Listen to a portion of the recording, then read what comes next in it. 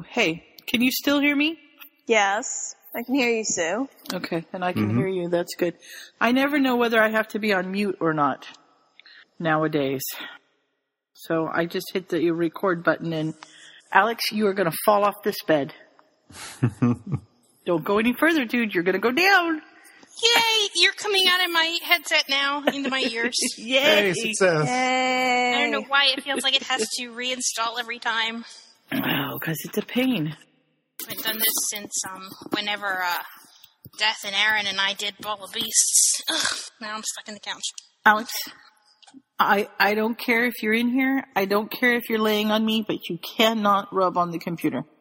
Of course, that's what he wants to do. Oh, he gets so frustrated with me when I tell him no. So, hi. I haven't talked to some of you for a while. Yeah, I miss you guys. Hi. Yeah, it's good to have you. Well, I'm around now, so I can do this whenever now. I don't have the crappy connection nor the lack of time. That's good to know.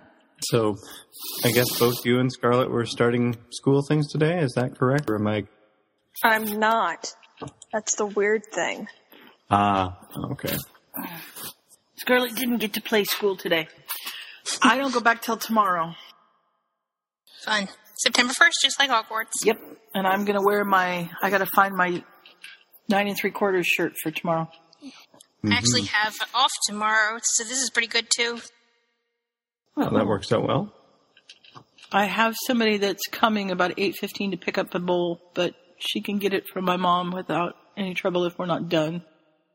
Which, this is a 5-hour reading, and that's in an hour and a half, so we probably won't be done, but maybe we could, skim or something.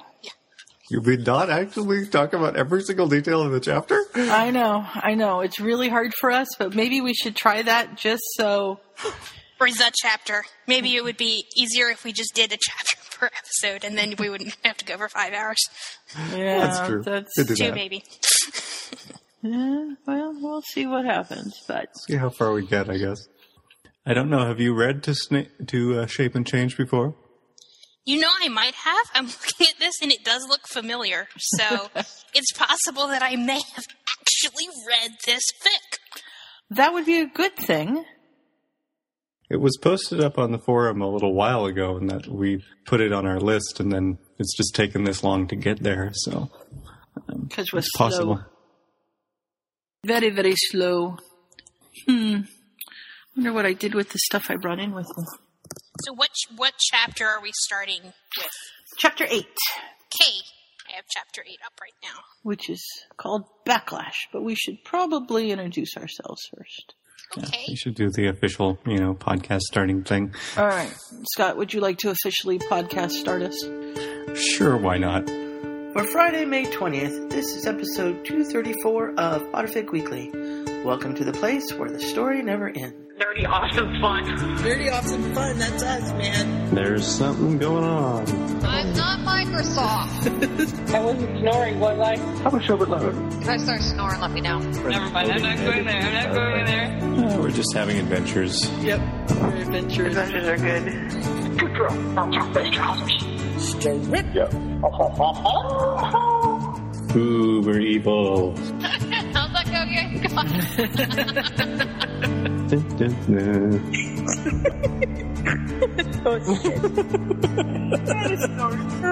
I snorted so much yesterday, it was unreal. Same script time, same channel. It's all stayed all the time, Tricia. Wow. Of course, he's... I need to learn how to have a filter on my mouth. Holy shit! Yes, Scott. They're there to talk about the sector. They're going to worry about homework. Aww, puke. I swear, I read them for the stories. Sex and snorkags. Awkward. I'm so good on nightmares. Potterfic Weekly, where the story never ends.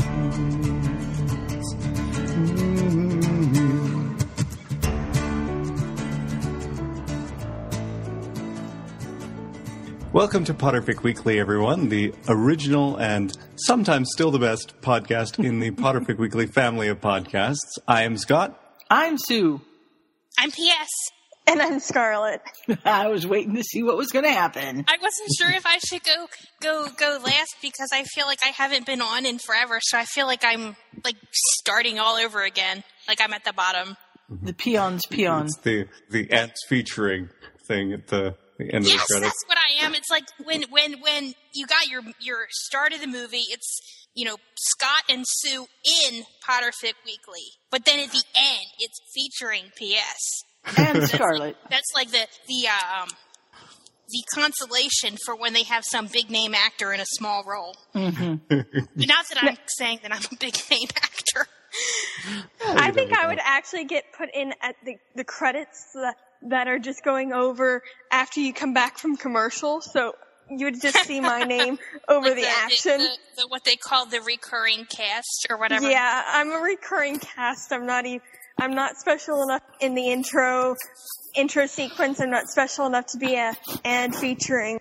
You know, Michael Hogan is in the second part of the credits for BSG, so.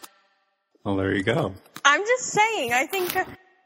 We think you're both quite special, so yeah, it's nice to have you. We think you're special, too. We wouldn't have invited you if we didn't want you here. So well, that we didn't want to be the of my cold, dead heart. Your heart's cold and dead? Does that mean mine has to be alive then? Yes, we can only have one cold and dead heart at a time. You guys will have to trade back and forth.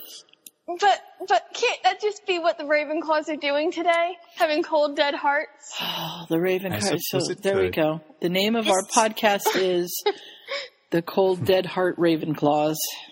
No, it won't be. You'll come up with something better. Do you think? Yeah, we'll see. Yes. What happens? Give us 5 hours. Well, I'm not staying here for 5 hours. I had to come up with the thing for the 100th episode of Point of View Weekly, and at one point we said, well, we should call it We're All Full of Shit. And Ryan said, we can't get that on iTunes. I sent Ryan a message. I said, can I get shite on iTunes? He said, I think so. I said, all right, that works. So that's what we did. Well, I have been a notorious bleeding heart, so I guess now I have a cold, dead heart. Well, yeah, I guess if it bleeds, then it does that was in die. Yeah. The one where I didn't care about them that was Game of Thrones. I did not care that they threw Bran out the window or something. I haven't listened to that episode in forever, but I was downloading those episodes, so I saw the show notes, and I can't even remember that I didn't care. I don't remember not caring. Aw. Mm-hmm. It's always interesting to see what's in the show notes because you can't always remember what those are referring to, but, well. Or the titles. I mean, it'll be like, P.S. loves something crazy, and I don't remember that at all. Well, we have a recent one called Will Wheaton Does Melinda Leo, so, you know. I still have to listen to that, the part where Will does Melinda, not the actual podcast itself. Mm-hmm. I haven't listened to the audiobooks of that one, so. Yeah, I haven't either. Because I haven't wanted to shell out $30. But we are reading. We have a fic to read. To Shape or Snape and Change. Oh no, I should do it right. To Shape and Change. I read it as Snape for the first whole time I read the whole story. It was to Snape and Change. I still write Snape about every time I have somebody snap. So about every time I read a character snapping, I write he snaped. Sorry. Now, just to insert our musical theater quota for the episode, I just have this mental image of Snape in West Side Story during this. Yes, it's like during the snapping scene.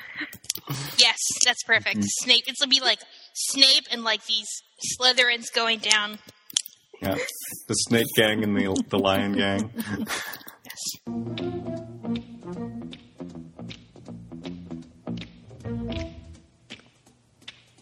Now, if I was really clever, I would like make a filk out of it, but I just can't. When you're a Snape all the way. It's not even funny. That's not even funny.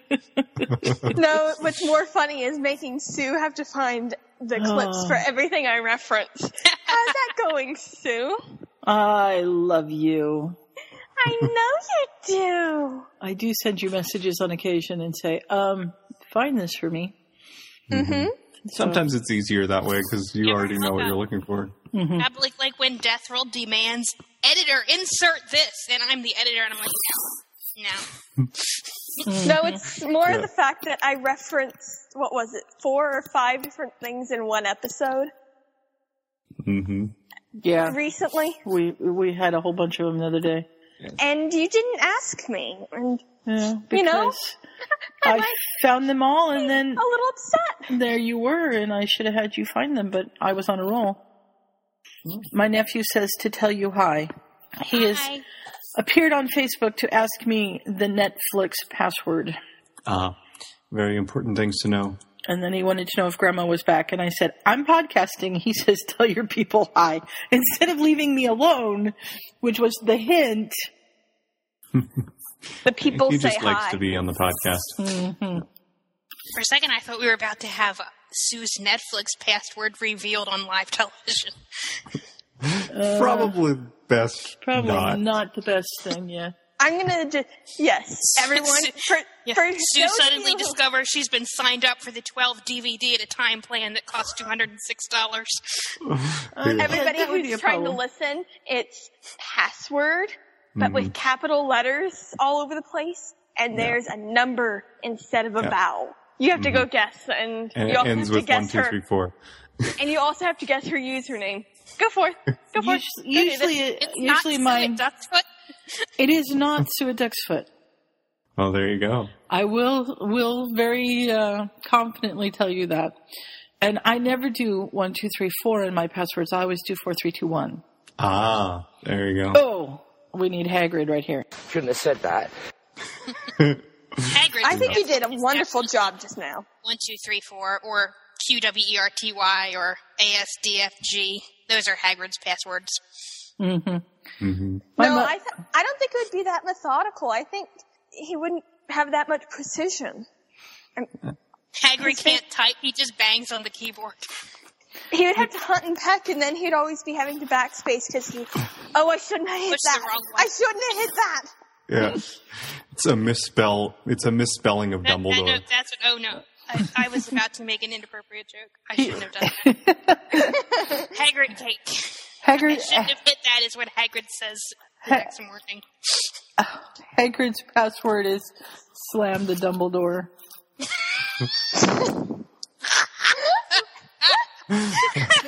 I'm going to use that for a password. That's a good password. I need to use that. It is a good password. You got half and half up my nose. You drinking half and half? What's wrong with drinking half? Oh, this is what you people call an Arnold Palmer. It's iced tea and lemonade. Okay. I actually have had a lot of that this year. They never used to have it here, but this year they actually decided to have it. I have my mics. I'm good. I have water. That's a thing. It is a good thing. You mean I'm supposed to be drinking something on this podcast? You don't have to. Oops. Not even water. It's not a requirement. I just probably find, a little safer. Mm-hmm. Unless we make you, especially if we make you laugh, because then you won't have to spit water all over the keyboard. Yeah, all over the devices. I don't think Aiko or Kazul would like that. Probably not. But I suppose we should actually talk about the fic we were talking about. That we started? What fic is it, Scott? It's To Shape and Change. Oh, yes, by Blue Owl. By Blue Owl. And we're starting with part 8, Backlash, where we left off in 7. Snape was sort of helping all of the heads of house figure out new security measures for the stone. They're not going to put it in the third floor corridor. And he's also revealed to Sprout and Dumbledore that Harry is a slumbering mage, and they have to sort of figure out what to do with that. Yes, and so they've just, tried to arrest Quirrell and get rid of Voldemort. And Quirrell, of course, didn't make it, and Voldemort is off in the ether. And that's how we start with part 8 is Dumbledore's thinking about everything that's gone on, and one of the things that went on is that they had to inform the Wizengamot and the Ministry that Voldemort is back. Mm-hmm. And even though the Minister doesn't want to believe it because he had Madame Bones and 2 of the Aurors, he is able to convince them. He's got reputable witnesses. Hey! Sorry, I just got smacked by a cat. Yeah, that happens. And Dumbledore's also noticed that there's something odd about... So he can tell that there's something different, but he can't quite figure out what. So I'm sure that at some point it is going to come out that he's time-traveled. But probably not for a little while yet. And that is interesting that they show his point of view of this, because I feel like these redos very rarely go into somebody else's point of view and show that the person is acting weird. They kind of just sort of roll along with the fact that, you know, suddenly whoever character has gone back. It used to be universally Harry, but in the past few years it's increased. I feel like this is a trend that has blown up completely since the release of Deathly Hallows. I don't think there are any from before then. But I don't know.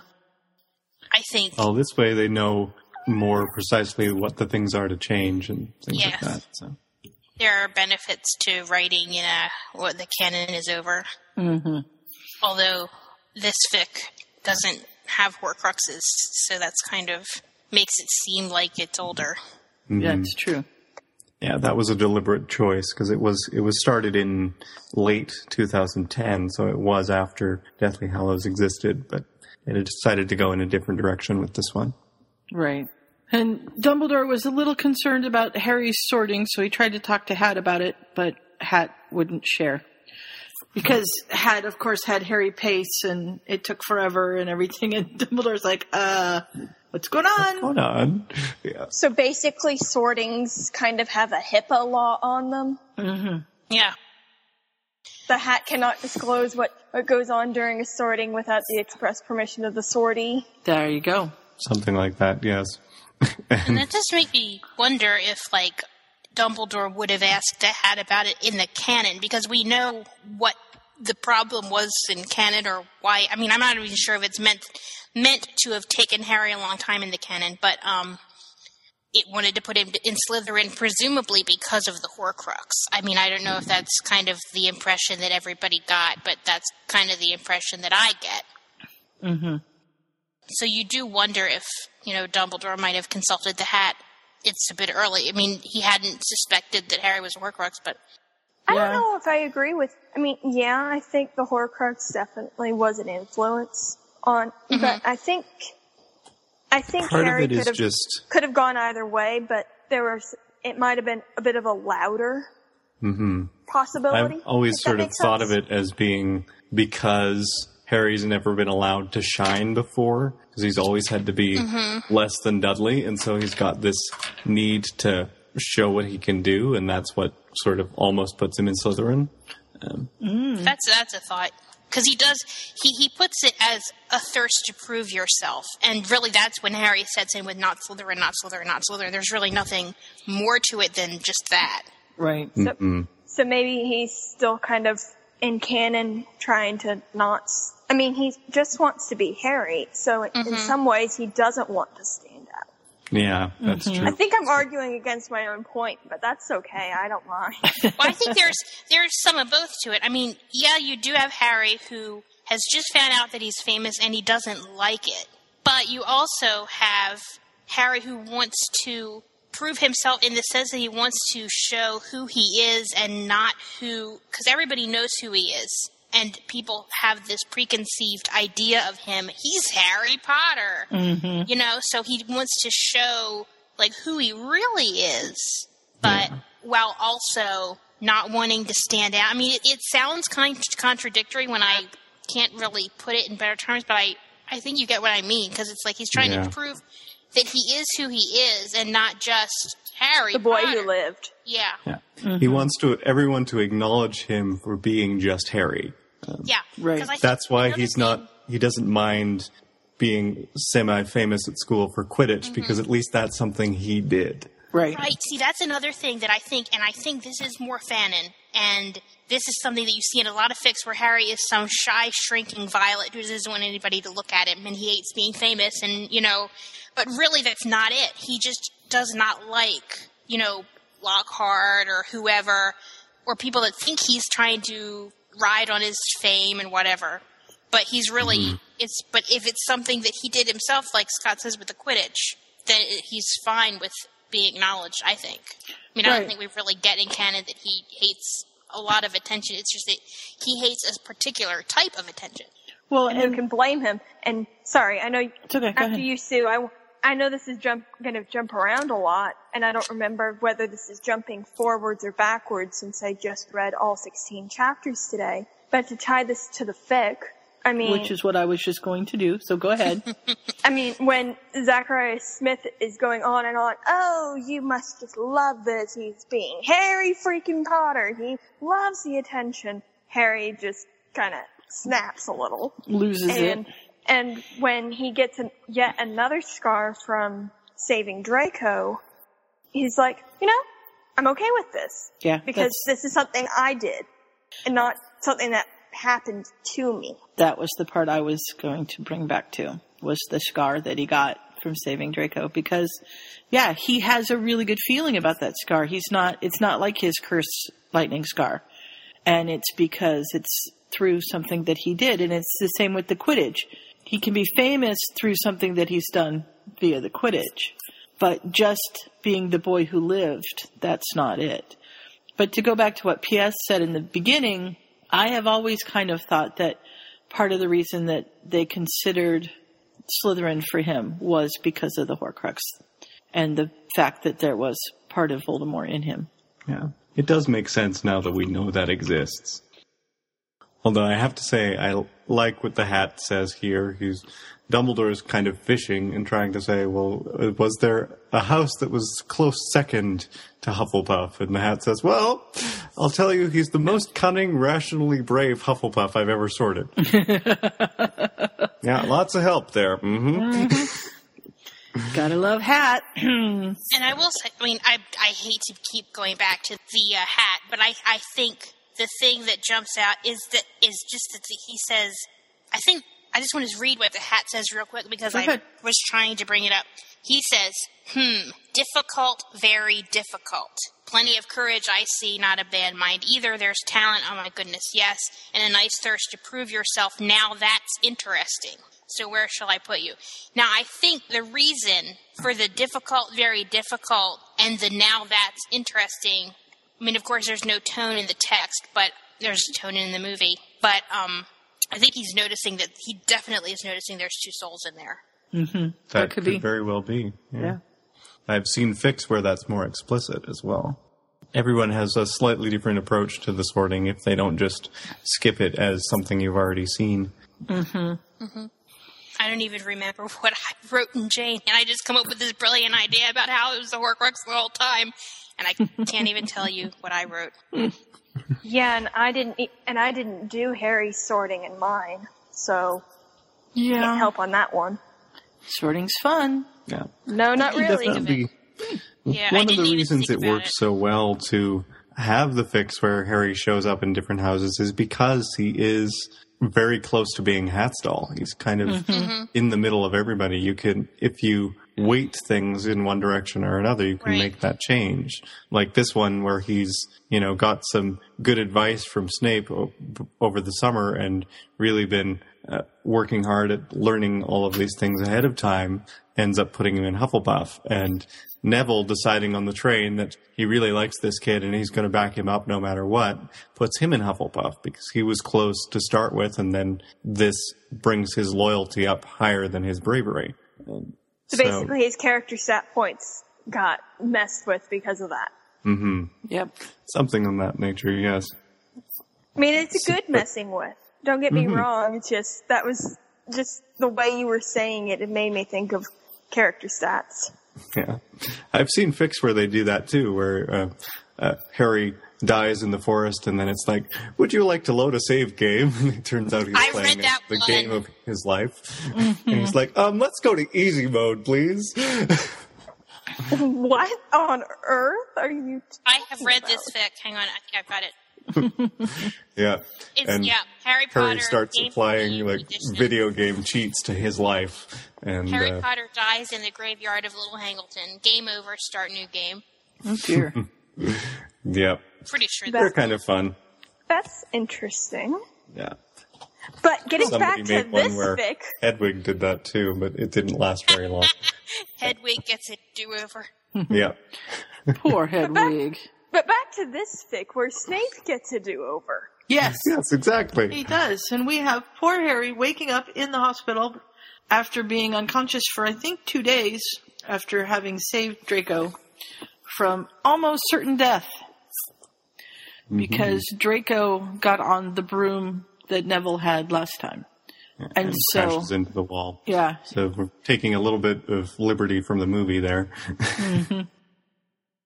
And of course, Harry's first thought is of Draco, and then of the snake.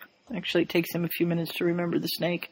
But she assures him that his magic could not hurt her. Yes. Fortunately, she's a magical coral snake. Coral's probably the closest this fic gets to a Mary Sue. Yeah. Like Sandy. Yeah. She's got very pretty colors, and she's extra magical, and everyone likes her. And later she even gets clothes. It's very exciting. Does she turn into a person? I don't so, no. think so. I haven't So been she that probably far. really doesn't count. I don't think anyone falls inexplicably in love with her or the like, but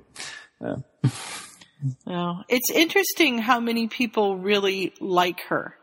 The students all kind of want to see her. Some of them are afraid, but then later, we find out that Mrs. Malfoy is really taken with her, and Madam, what is her name? The one that makes the clothes? Malkin? Madam Malkin's very taken with her and stuff like that. That does sound like a Mary Sue, where all these random characters love the person. Yeah, well, Narcissa Malfoy makes sense. I mean, Coral was instrumental in helping save Draco. this is true. Madam Malkin, yeah, that's where you have random character adoration. But, lots of people enjoy small, cute pets, so... And, I mean, come on, this is Harry freaking Potter's pet. This is true. And how many times am I going to have to put that clip in this podcast? You don't. He's Harry Potter! I can do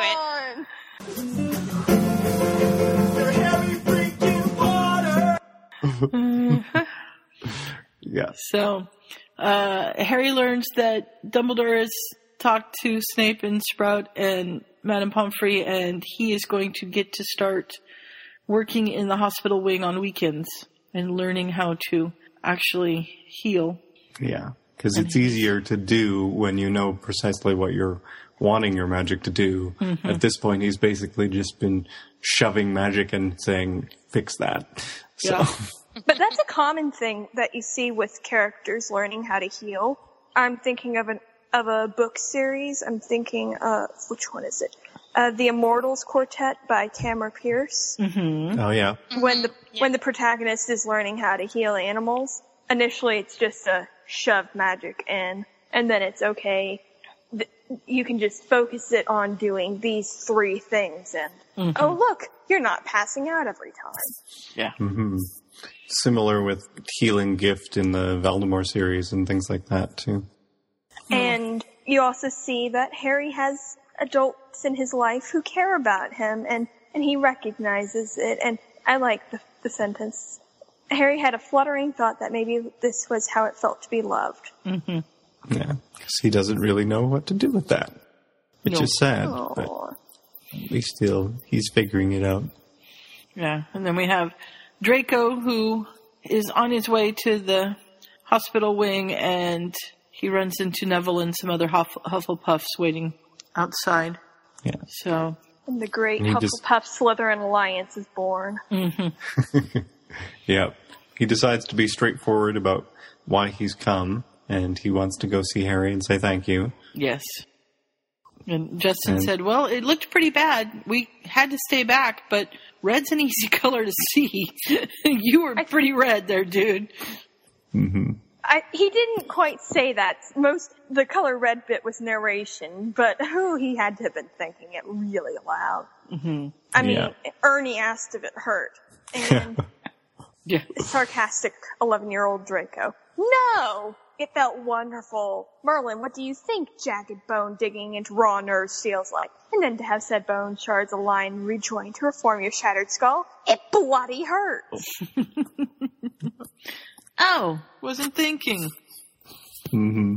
Ernie has a bit of a problem with that, but, you know, he's 11, so what can you do?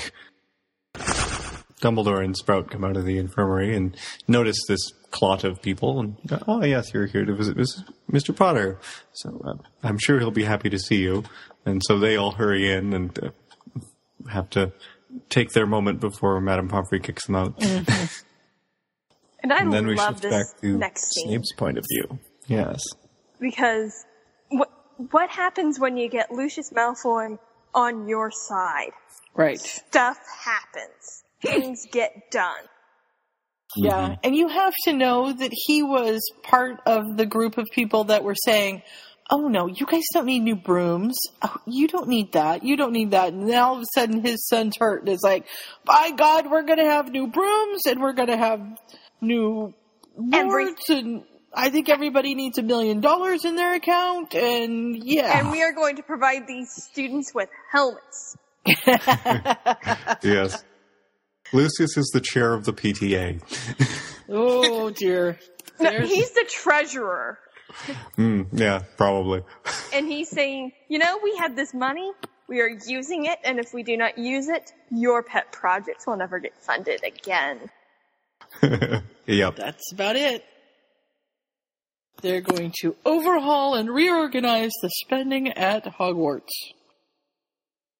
They've asked Albus to provide a list of things that he thinks need a little more funding, and he's probably, well, since you ask, there's that and that and that and that and that and that and that and that and that and those other 7 things that I've asked about 3 times. Yeah. It was a in-depth 3-foot-long roll of parchment. Yeah. And you just know that he has had that waiting. And it's small writing. It's not that big stuff. It's you know. And I bet you it's a really wide roll of parchment, too. And it's got, like, bullet points and in-depth, like, well, this is the basic idea, but if we were to get more funding, we could expand it to this, this, and this, which would be much, much more safety conscious, and don't you know the students would learn so much more. Kind of makes me wonder how one sends letters with Fawkes. Does he have control over where his flame goes, or does the parchment have to be, like, flame-proofed firsthand? I think he's magical enough that it doesn't do anything. He just puts it in his feet and goes. Yeah. I just have this, like, I just have a vision of, like, a little leather roll, like a document roll, that you would put things into, and it would be flame-proof. That could be, too. Asbestos carrying case. Magical asbestos. Fawkes is not getting... And Fawkes got cancer or whatever. Fawkes got mesothelioma. Oh, How's that for a depressing ending? Dumbledore would be the one getting mesothelioma because Fawkes takes him around everywhere. If I could spell that, that could be the next title, but there's no way. Fawkes has mesothelioma. We can fix that for you, spell it, Sue. Here it is.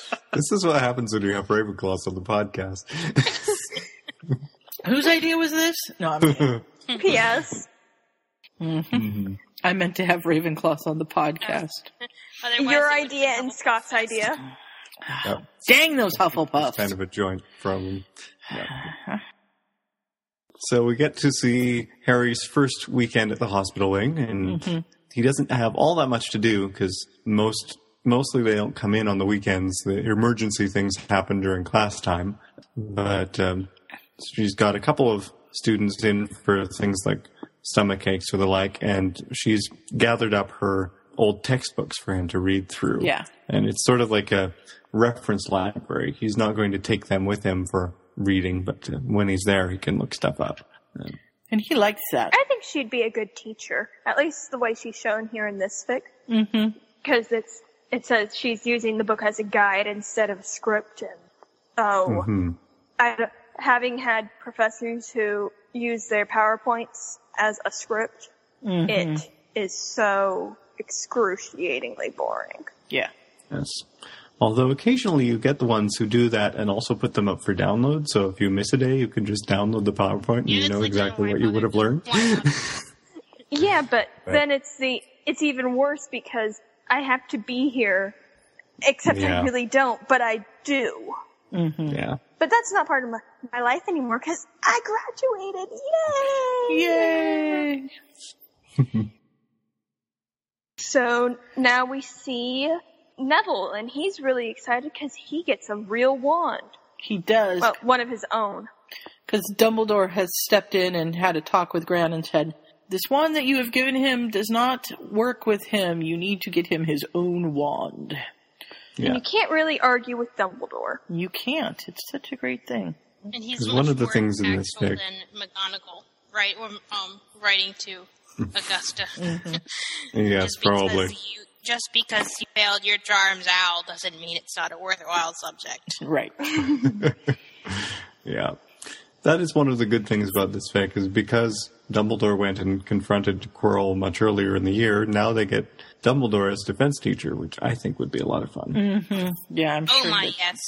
Dumbledore would be a great defense teacher. It's always interesting seeing Dumbledore substitute, because I've seen him substitute for defense, I've seen him substitute for potions. Mm-hmm. Transfiguration, he should have substituted for. I mean, and this never happened in canon, did it? It's completely a fanfic thing where they walk into the classroom and Dumbledore is there. Mm-hmm. Isn't it? Yeah, I'm pretty sure. Happened. Yeah. We only ever see him in his office in the Great Hall, pretty much. The only substitute you ever see is Snape. For Remus. Yeah. Snape. Which is weird. Snape. When you think about it. I mean, it's like, who was teaching potions? If we're supposed to believe that the Hogwarts teaching staff is pretty much scheduled block to block, how could he afford to substitute for Remus? Well, what they didn't tell you is that he had a... I was going to say, he had a time turner, and he did both classes at once. That's how much of a grudge Snape has. Yes. I must have a time turner. I must stick it to Remus. Either that or it's just the new class, and he's like, follow the blackboard, I'll be back. Mm-hmm. I've seen them where they've put older students in charge of the younger classes and just said, they go and teach them. Maybe it was an upper year course that was mostly Slytherins. Mm-hmm. You think about it, like how bad of an education these kids get, and then they put the older kids in charge of teaching the younger ones. It's very scary. I don't know. That's an interesting thing. We never really thought of what would have been Snape's class at that point. We just sort of figured that he didn't have one. Well, and it could be, the kids have open classes. It could be that there are one class a week or something like that that's an open class, and that's why Snape took that class, is because he was the only one that had an open time slot. Maybe they traded off, and so somebody else did it another hour. That's what the Hufflepuffs get to be taught by McGonagall or Sprout or someone. Mm-hmm. Mm-hmm. That's what or Vector or Burbage. Maybe that would make sense. Madam Hooch. We talk about all the time how Madam Hooch doesn't work. Madam Hooch is always too busy to do such and such. Madam Hooch apparently teaches 2 flying lessons and referees the matches. She teaches 2 flying lessons per year and referees the Quidditch matches. I think Madam Hooch can substitute too. Well, what about Professor Sinistra? Yeah, probably. I mean, all of her classes are at night, aren't they? Mm-hmm. She's got to sleep during the day, so she can teach her classes at night. Who needs sleep? I've never seen a fic where Sinistra's the vampire. That would be fun. She's the one you only see at night. But it's Snape that's the vampire. Don't lie to me. So we have poor Harry has come back from, well, I shouldn't say poor Harry, because he's had a really good time. Here's what I was talking about with Zacharias Smith being an absolute idiot. Oh, call him what he is. He's an asshat. Oh, at home he doesn't even need to lift a finger. I bet the Muggles are ecstatic with him. It's, He's got a life of luxury, goodies, and special treatment up to his ears, and he's not even a pureblood. Like you, I bet. My family has traced its roots back to Helga Hufflepuff herself, which is much more than I can say positively claim. His father came from a simple line, though respected, it wasn't particularly powerful. And as for his mother was a bloody, good-for-nothing mudblood. Yeah. Somebody needs a quill to the neck. Somebody needs to wash that kid's mouth out with soap. Oh, couldn't If we Helga just was wash around it out at this with... point, she'd be boxing his ears. Mm-hmm. Couldn't we wash it out with, like, the stink sap? Yeah, that would work, too. Then you have to wash it 3 times. Exactly. Make him more miserable. I love that Cedric went and got help, because... Nobody in canon ever goes for help. Nobody ever goes to get help. And, you know, we have learned over these years of reading fan fiction that when they actually go for help, help arrives. It usually helps. Yeah. Yes. Adult will help you. Mm-hmm. And Harry does really well through all of this until they start calling his mother names, at which point he sort of loses control of his magic and everything that's glass explodes throughout the room. And, yeah. But nobody really got hurt. No. Just kind of shell-shocked. Mm-hmm. Yeah, it was a good light show. Wind whipping around, and he's got all the dramatic things happening with his robes and stuff, I expect. Mm-hmm. Yeah, his hair is blowing in the wind, you know. The wind machine from Ollivanders is back. Yes. Except the angelic choir is more like the choir from the Duel of the Fates from Star Wars. Very angry. I was going to reference that too, yep. Poor Sprout has Zachariah Smith in her office, and he's going to be serving detention for the next week. 4 days with Filch, and the last one with her, because she likes to make sure her Hufflepuffs have learned their lesson. Good for her. Professor. Mm-hmm. I think she's the best professor. I mean, we don't really know much about Flitwick, but it's got to be either her or Flitwick that are the best actual professors in that school, because McGonagall's a little neglectful at times of her house. She has too many other things to do. Yeah. And that is why you do not put people in multiple positions when they're supposed to be in charge of children. Something like that, yes. Yeah, Flitwick's a good teacher. Mm-hmm. Horace is a good teacher. There you go. Yeah, well... Mostly, anyway. He has his blind spots, but I guess everybody does. Yeah. Blind spots. I think Canon Snape has a blind spot. Yeah. He's got a few. What did you learn from Snape? I did you guys see Joe's tweet? I guess yesterday, that's when it arrived in my mailbox, saying that somebody asked a question about Snape and whether or not he would have cared for Harry if he didn't love Lily. And she said, no, he could have cared less about Harry if he hadn't loved Lily, and he wouldn't have done anything to help him at all. Ouch. Or something to that effect. That sounds accurate. Yeah. That sounds accurate to Harry's character, though. Dead. Squirrel killed him. Yeah, that's about it, too. Sadness. So we have... Sprout's thinking about Harry's control. Mm-hmm. All that fury and the control, and it's kind of impressive. However, there really are better things that Harry could have done, even though adults would have had a hard time staying cool during that situation. Yeah. And Severus is not a happy camper. Go away, phone. Because the phone kept ringing in his office. I don't know. Can you imagine Hogwarts with phones? Yeah. With the great voice that goes with it. Mom might be out in the garden. She was going to take the kitten for a walk. I'm just thinking of all the Muggleborns lined up at the payphone. Yeah. Yeah. Because that is the only phone on campus that works. Right. Be the payphone. And everybody's texting each other. It's like, Rictus Emperor. And then whoever's on the phone is laughing and trying to hold on to the receiver, because if you let go, that's automatic forfeit. Next person takes it. Next person gets it. There you go. I'm picturing when cell phones started getting big and, like, some Muggle-born's parent is trying to send them with a cell phone and they're, baffled that, phones weren't working at Hogwarts. Well, I think you should take a phone so that you can get in touch with us if you have an emergency. Mm-hmm. But phones don't work at Hogwarts. And then they're frantically calling and calling and calling. Yes, and it's like... and they drive to Hogwarts. They drive. I mean, they don't even know where it is. They drive and drive and drive. Just check every ruined castle. Yes. Until they possibly find... I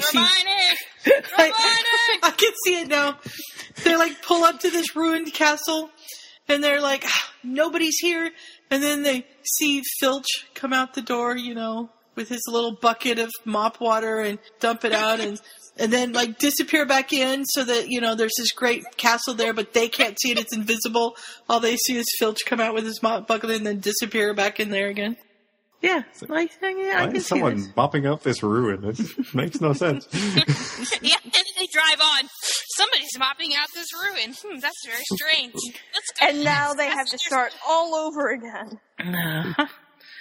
Yep. At least the castle doesn't really move, because if the castle moved, then it would just be hopeless. You don't know that. I mean, the staircases move. The castle could be moving, and you just are not aware of it. The town would have to move, too, and all of that. That's true.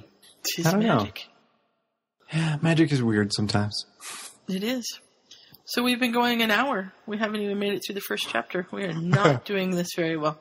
We're supposed to do this well? Aren't you glad you had us on? It would have been much more efficient as the Sue and Scott show. Yeah, but it wouldn't have been. This is fun. It would not have been nearly as fun. Stupid. Sorry. I'm sewing at the moment, and my thread keeps getting stuck on my pins. Well, you're not supposed to have your pins out with your thread. But they're holding I'm working on coasters. I'm putting the binding on them. Oh, those kind of pins. I was thinking writing pins. I'm sorry. Coaster pins. I understand. Pins, not pens. That's okay. Calvin moved a bunch of great big brick stepping stone things. Stop it! And he put them behind the barn, or behind the garage, which was great. But he dumped them all on top of these poor struggling plants that we've been trying to keep alive all summer. And, I've got one that's sort of alive and the other two that are mostly dead. And I walked out there and there's, these great big blocks of concrete on top of them. So I was trying to save them. And apparently I cut my finger because if you hit it just right, it hurts like crazy. And I just hit it moving the cat, which is why I screamed ouch earlier. If anybody was wondering. Yeah, that's not fun. I vaguely recall. Yeah.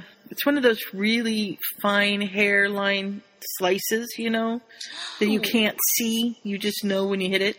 So I'm like slathering my hands in salve at the moment, trying to magically heal it. Witch. Yes. Witch. That would be me. The witch.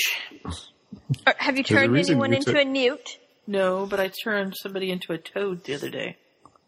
Did they get better? What was that, Scarlett? Did they get better? Did they get better? No, yes. They're still waiting to be kissed. Uh-huh. I hope they're not going to wait for Umbridge to kiss them. Well, they might. That would be cruel and unusual punishment. It was Umbridge that I turned into the toad, and now she's waiting for Ryan to come and kiss her. Oh, right. Bite your tongue. I don't want to know the context. That just sounds terrible. Why would you want to put Ryan through that? Well, because Ryan wanted to go on a date with Umbridge, so... Okay, what do I need to go listen to? I think wanted is a bit of a strong word. Is it the Melinda Leo one? I think that's the one that has it in there. Will Wheaton does Melinda Leo, I think is the one.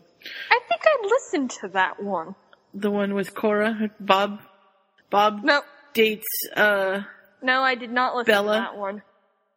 Oh, good grief. boy. You people are crazy.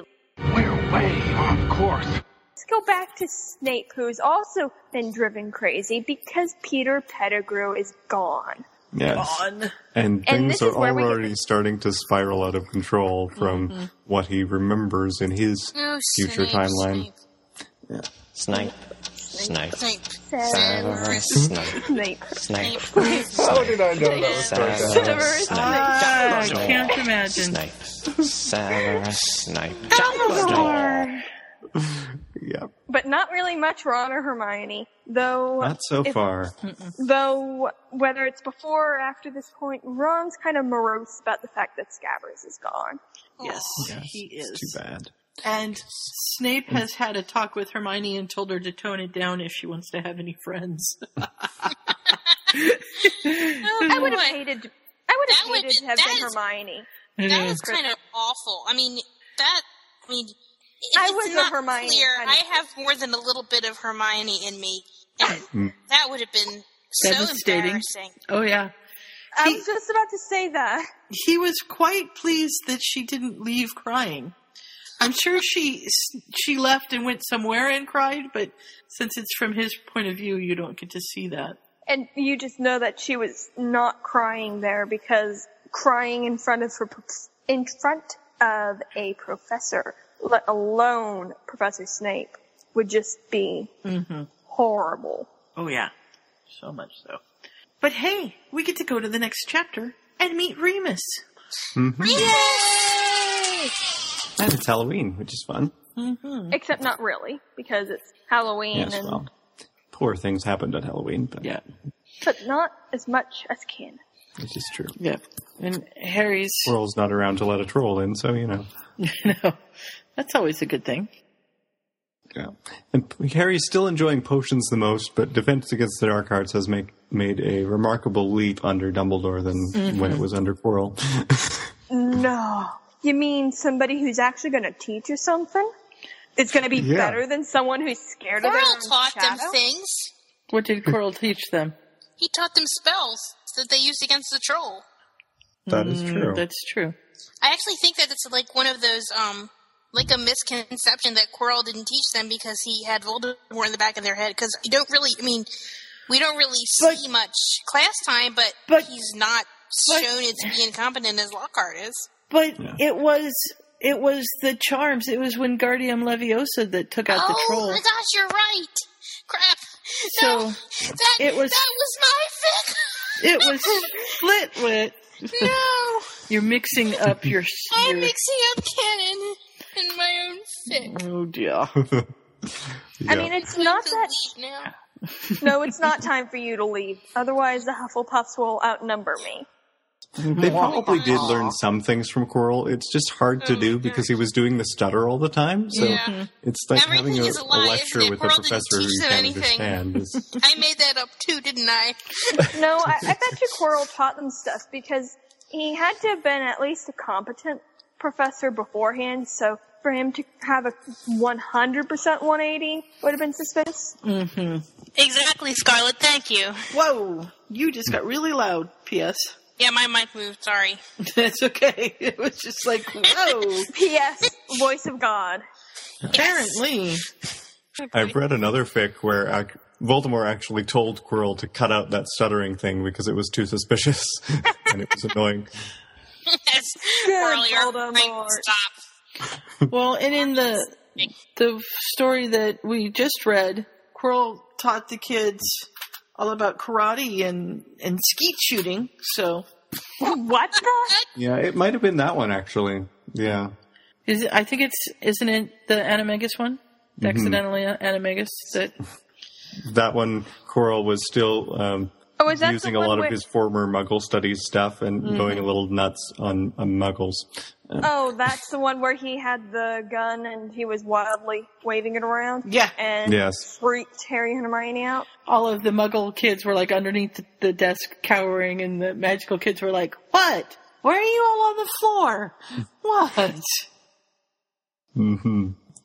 I will say, if I may, raising my hand, Hermione style, in my defense, I didn't completely make it up. It says on Wiki that Flipendo, which is the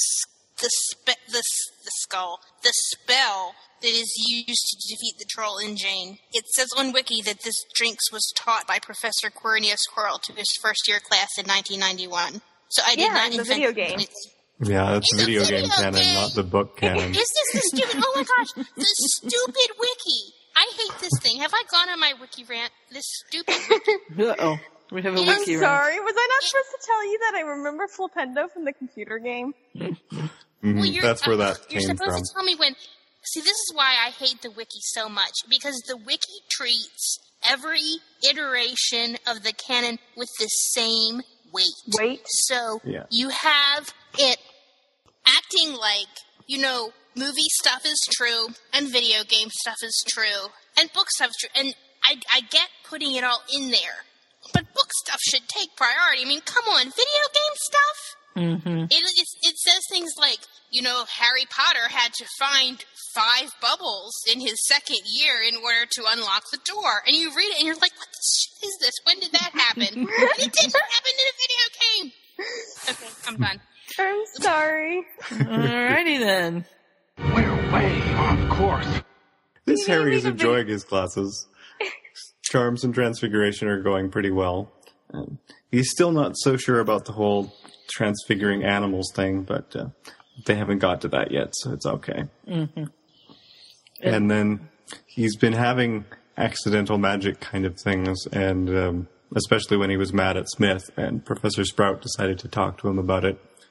Yeah, she's decided that she's going to give him special training to control his inner magic, because she could tell he had pretty good control when the Smith incident went down, but that he could have better control. And I like that he asks if she does that for everybody. And she says, well, I always pick one student every year or so. And so she had also tutored Cedric. In Transfiguration. Mm-hmm. He could have gotten there, but it's so much easier when you have some help. Yes.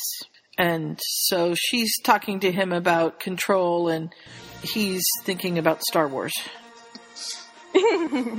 Yeah. Leads to Why not? Anger leads to hate. Hate leads to suffering. And now she wants to watch it. Yeah. As Harry says, it's the best series I've ever seen. It's the only series he's ever seen. But he was really smart, because he made Harry. this deal with Dudley that he would serve him and his friends food, and so they wouldn't have to get up if he could, kind of hang out and wait for them to decide what else they wanted to order. Yeah, see, this was going, when I read this, I was just about to go on a rant about, Harry would not have seen Star Wars. This is too much Muggle stuff in the fic. But then I read that bit, and it works. It makes it work. See, this is how you make that kind of stuff work. Mm-hmm. This is a nice little detail, and I think it's perfectly plausible. Yes, it's perfectly plausible, except for when you go back and look at the calendar, unfortunately. Because I just looked it up. Phantom Menace came out in 99. Is that line in Phantom Menace? It's the original Star Wars. That line is from Empire Strikes Back, which was like the 70s. Fear's a Path to the... Early 80s. Really? Yep. Really? I'm Fear pretty is sure. A Path to the Dark Side? I would have sworn. He says that in Phantom Menace as well, but it's Actually, originally I think it's Attack from of the Clones, Empire. just to be incredibly pedantic. No, it is... He says it to Anakin. I'm not denying there's the that whole maybe I the sense original much one. fear in you thing. But yes, it originally showed up in Empire. This up. What is it? Fear. Oh, I am looking... As I said, Ravenclaw. It's in the Phantom Menace. Oh Not my that gosh. I don't do the same thing. Mm-hmm. I'm sorry, but Blue Owl. The Empire Strikes Back is all of that. Do or do not. There is no try. There is no stuff. try. There's no fear leads to anger. Anger leads to hate. It's in Phantom Menace. Wow. No. Must be near the end. It is in Empire as well. He says it to Luke. Wait. What do you mean? Wait, what, Scott? He doesn't. This is. I can't word. You can't word. It says to Luke as well as to Anakin. What? Because people knew that Path to the Dark Side thing before the prequel trilogy came out. Yeah, but that phrase, it may be in there, but I think that phrasing is. Yeah. Yeah, you may be right. But Blue Owl, I'm sorry I'm getting hung up on it. I really am. It works really, really well, and I like it. It makes it work. I just have been on a Star Wars kick lately. Mm-hmm. I'm sorry. Here is the quote. if I may, the quote from Empire Strikes Back is, "Don't give in to hate. That leads to the dark side." And it's Obi-Wan. Oh my God. It's Obi-Wan that said that. Don't give in to the hate. They have cookies. Oh, no, that's not right. Yeah. And Yoda's thing from that is anger, fear, aggression, the dark side are they. So, The basic ideas have been part of Star Wars the whole way through. And by the time this comes out, you'll have people out in listener land who will have probably seen episode 7. So you can tell us all about how these ideas are continued there. There you go. But in the meantime, there was a fic. And Snape was thinking about the fact that Remus would be taking over the defense position because he said so. Which is very weird in comparison to canon. Mm-hmm. But Snape and Remus do have a friendship later in life in canon, or at least maybe not a friendship, but a respect for each other. Yeah. So working partnership relationship thing. Mm-hmm. Yes. And as compared to Gilderoy, Snape tolerates Remus much better. So, I think Snape could tolerate almost anybody except Umbridge better. Better than Gilderoy, yes. Most likely. This is true. I wonder who he would hate more. So, there's a question. The school is all abuzz that Dumbledore is going to stop teaching pretty soon, and now they're all worried about, what if the new person is as bad as Quirrell and all of this stuff, and Remus comes on Halloween, and the headmaster introduces him during the feast. And even though I knew Quirrell wasn't there, I was waiting for the troll to appear. I don't know why. It's almost like this is changing things, I think earlier than anything I've ever read. So, I can't even think of a reality where there's no troll in the dungeons. Mm-hmm. Thought you ought to know. I mean, that's literally, that's like a cornerstone of Harry fate. Potter. Yeah. Yes, it's a cornerstone of fate. The Stations of Canon thing. Almost nobody, changes that. Right. And because even Snape earlier in this fic thinks about, should I go after Pettigrew, or should I try and get Sirius out of jail? And what's going on with that? And wait a second, Quirrell's in the school. And what should they do with Ron and Hermione? Well, I'll let Harry and Fate work those out. Mm-hmm. Except he's screwed with Fate so much that that's not going to happen. It doesn't happen as much. I do like that at one point he thinks to himself, after he has the talk with Hermione that we talked about earlier, he thinks to himself, at least now there won't be a crying first year in the bathroom on Halloween. Yes. Even though the distress of Halloween won't be there. Mm-hmm. Mm-hmm. I like that Quirrell says Remus appears more capable than Garlic Towel Man. That's a good description of him. Yeah. Sorry, I heard Quirrell instead of Coral there for a moment. So I was getting really confused. I was confused because I'm like, is Quirrell Garlic? I guess they do sound kind of similar, yes. His snake approves of Remus, especially in comparison to Quirrell. Mm-hmm. Or at least right now she does. Yes. Yeah. And Harry kind of notices he reminds him of the veteran who came for Remembrance Day. The janitor. The janitor. Yeah. Mm-hmm. And he's also thinking about Uncle Vernon saying all sorts of stuff about professionalism and appearances and companies and stuff, and how Remus kind of looked shabby. Right. And wouldn't he have been able to get an advance on his paycheck so he doesn't look shabby? Yeah. Which is a good point, but it probably wouldn't have occurred to Remus to ask for that. No. He'd just be so happy to get a job. He'd feel like it was an imposition to ask for money before he's even worked. Yeah. Yeah. He's not that kind of person. That, and then he'd be saving most of it away so he could survive after the job falls through. My gosh, poor Remus. That's completely heartbreaking. Yes, it is, but can't you see him doing that? I know. Well, considering in all these fics, Remus works as, the stock boy at Walmart or something. And mm-hmm. Yeah, he's not making very good money. Poor Remus. There's not very many jobs that will let you just take a week off every month. Yeah, every month. Mm-hmm. If only. He needs Sirius. But he might not have to have that very much longer. We'll have to see. Mm-hmm. Indeed. So, Snape is now just kind of thinking, what should I do? I mean, things are changing and people are noticing and, we are idiots. A lot of us are absolute idiots. To which I go, yes, Snape, all of you are idiots. Nobody notices anything at Hogwarts. Because with this idea that Harry is a slumbering mage, Patronus at 13, throwing off Imperius at 14, and nobody talks to each other in canon.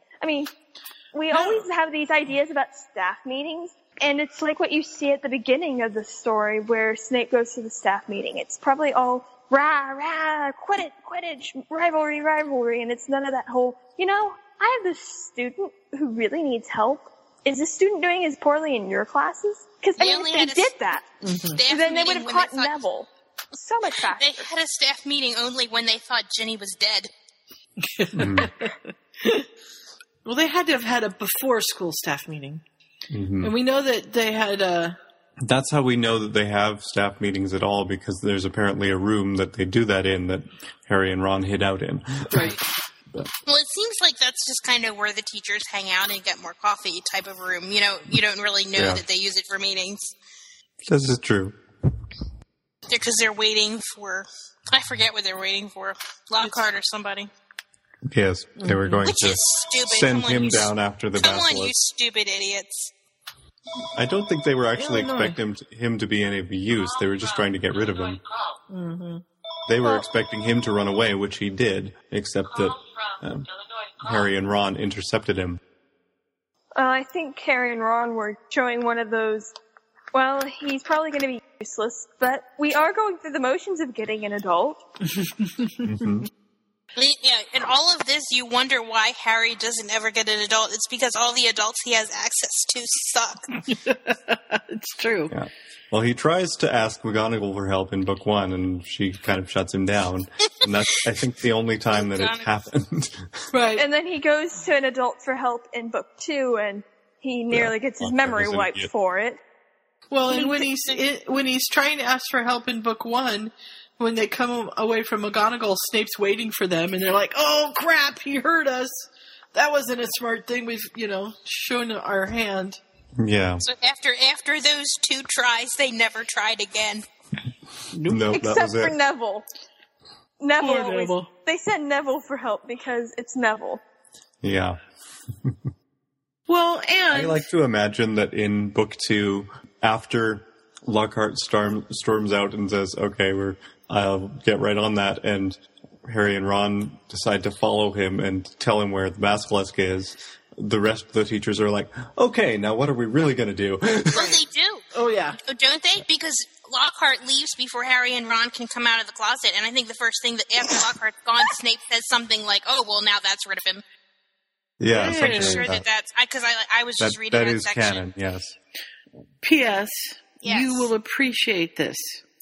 Harry does go for help in later books because he takes Ron to Slughorn after he's had the potion. So see, he does know. Well, this is before he's just had the love potion at this point. He's not dying at this point. My God, so, you have to understand. I am in sore need of a canon reread. It's not even funny. Mm-hmm. I can't believe that I even forgot that. Ugh. So Harry did go to Slughorn, so we're going to give him points for this. Yeah. In year 6. He thinks it through enough to go, this is a potion problem. I actually like the potions teacher now. Let's try that. In year 5, he tried. They've got Padfoot at the place where it's hidden. I mean, that's the best he could do, but he tried. He did try. Yeah. Did he try? So he tried to go for help, got shot down in 1, kind of went for help in 2, went for help in 3. I mean, he got help from Remus at various points, so we'll give him points for that one. The Patronus lessons, I think he kind of offered them. he didn't really go for help. And of course, when Ron is dragged off by a rabid dog, his choice is to pursue and not get help, not turn right around to where Hagrid and Dumbledore are. Yeah. He does actually go after the Patronus lessons. He asks Remus, what was that silver thing you did? And when Remus explains, he says, can I learn it? So Harry showed initiative. Yeah. Yay! Or nope, he doesn't need help. Doesn't ask for help, even though he's... Moody tries. And so does magically Bagman. Forced to participate in this magically binding competition, and I still have words to say about that. He does write to Sirius, I think, but that's about it. But that doesn't really count for does going. Not count as an adult. No, he really doesn't. And he definitely doesn't count as a reliable source of help in an immediate problem. Yeah, he's not in a position to intervene. Right. Ah, well, that's what we have fanfic for. Mm-hmm. And boy, do we use it. Right, P.S.? Exactly. Although I'm not sure that Jane's any better at asking for help. It's a character trait. Exactly. That's your cornerstone of fate right there, I think. So, they're having their first defense against the Dark Arts class. And Quirrell is saying, there's something wrong with this guy. And Harry's like, what do you mean? And then Harry's like, ooh, yeah, I feel it too. There's danger here. But they don't quite know what it is. Mm-hmm. Danger, Harry Potter. Mm-hmm. And then there's the theories that, well, McGonagall feels a bit different, right? Maybe it's like that. Maybe he's an animagus, but he's like a huge predator. Right. But he doesn't really quite sort of buy that one. It's possible, but yeah. So he's not probably going to be stopping by Remus's office for tea in this version because he's got this. There's something a little hinky about this guy. Mm-hmm. Yeah, but Remus is over the moon. There's a good play on words. He's, his life has changed. He's got a warm place to stay, a well-paying job. He's at his favorite place on Earth, and he gets to teach his best friend's boy. Yay! How cool is this? And he's been doing really well in all his classes, and he's impressed by Cedric and Penelope as well. Yep. And he was kind of expecting Harry to be more like James, but he's a little bit more Lily-esque in this one. Mm-hmm. And Remus notices that Harry's a bit guarded with him. Yeah. So, of course, his insecurities are like going, nah, he doesn't like me. Yeah. And then Flitwick says, did you hear that Quirrell targeted a Hufflepuff? And Remus is like, yeah, It was him, wasn't it? I understand now. I understand. He's just going to be wary of defense teachers in general for a while. As well he should be. Yep. There's a fic that I read where it was like 4 out of 5 defense professors recommend Harry Potter should die or something like that. He writes this as an essay and they're like, this is inappropriate. Well, actually, it was true. Yeah. Anyway. And so they've noticed also that Remus keeps getting sick. Mm-hmm. And so they're kind of trying to figure out what's going on with this. And he's wondering if, should he try and offer to heal him? Because he's been working on that with Madame Pomfrey. And managed to figure out that Lee Jordan had bruised his knee, or he'd got hit with a bludger. Mm-hmm. Yeah, I love this power. This is a great power. You just touch the person, you go, okay, what's wrong with them? And then this magical light shows up and it pinpoints exactly what's wrong and shows him. This is cool stuff. It is. Boop. Fixed. It's nice when Harry gets useful magical powers. Mm-hmm.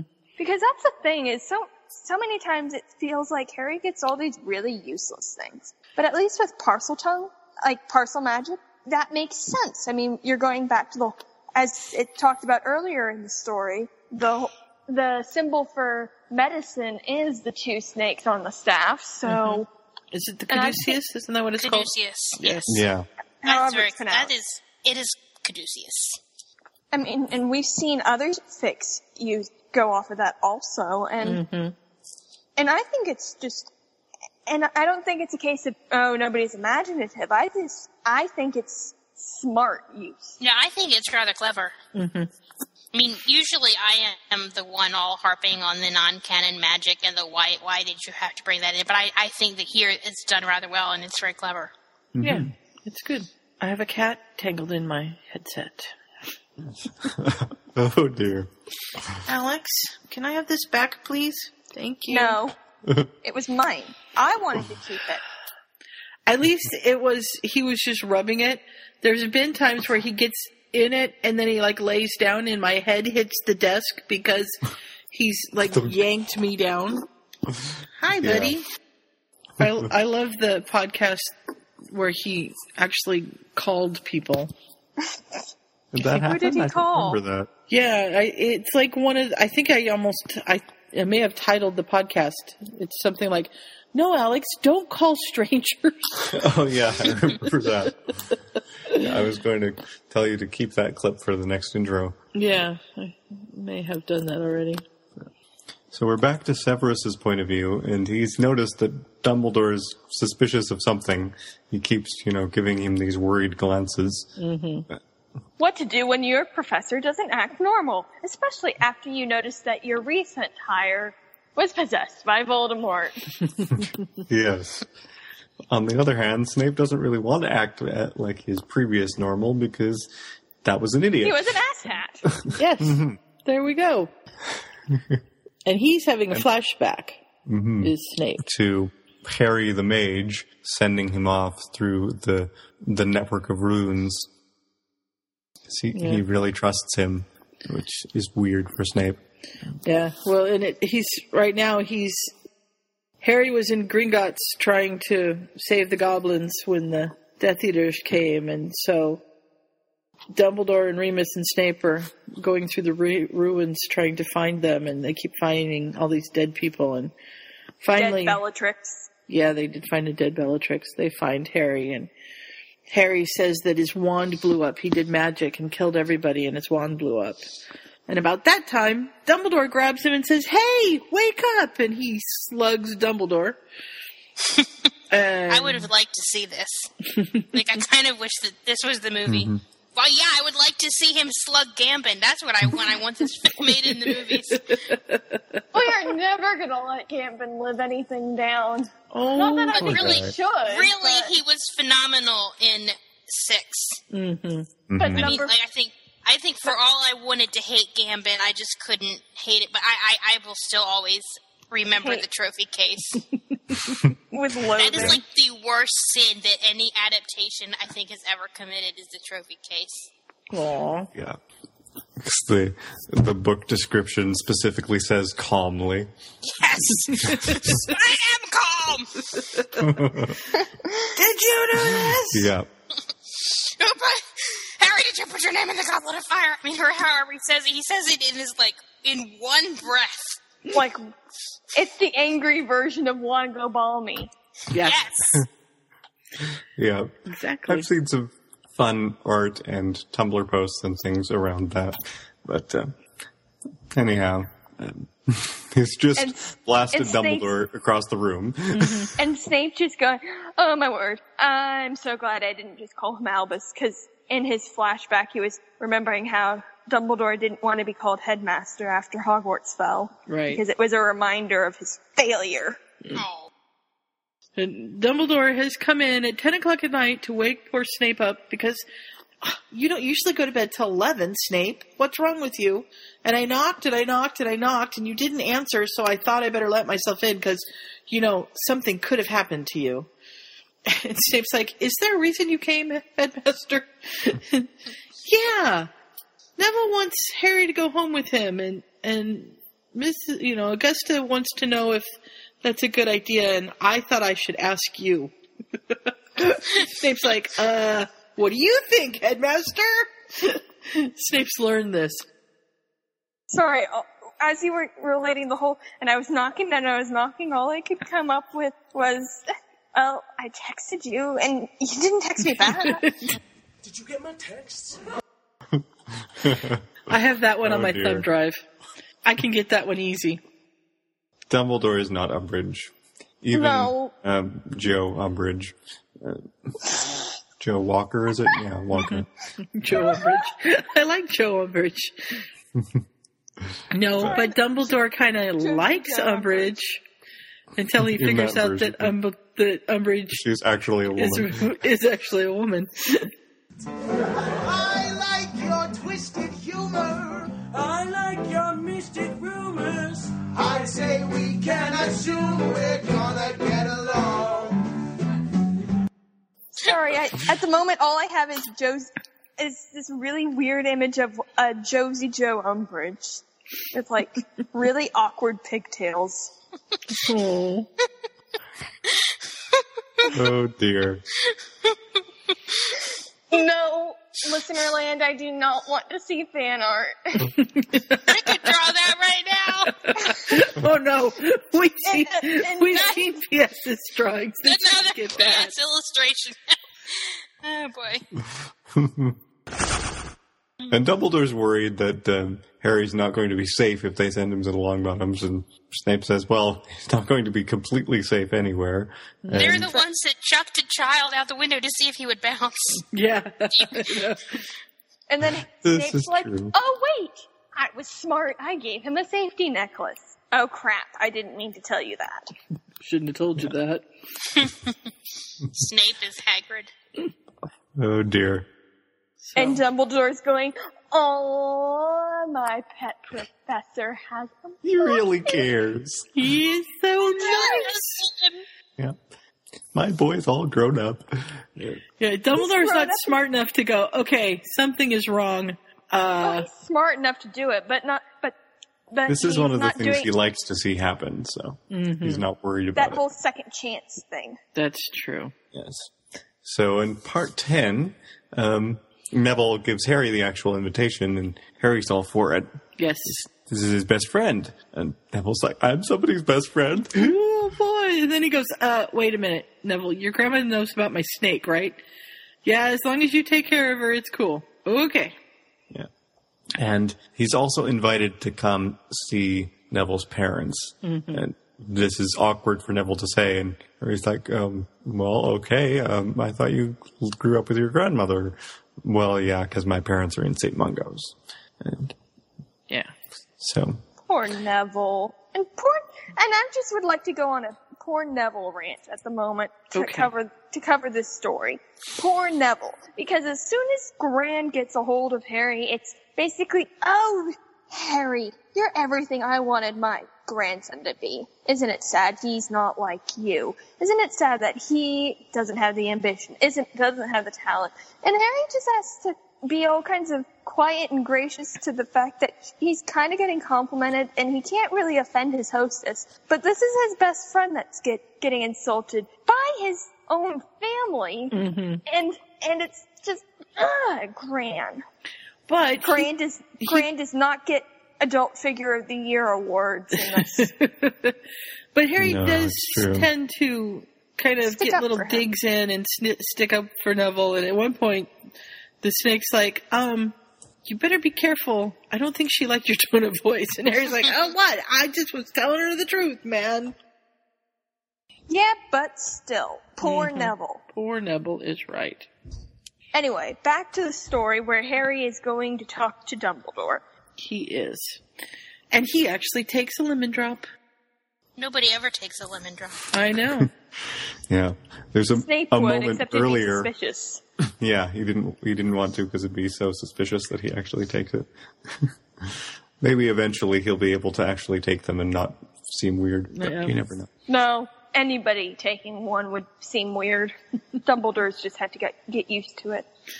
So Dumbledore has pulled Harry out up to the office so that he can give him an emergency port key that will be activated if his life force suddenly drops for whatever reason, or if... Oh.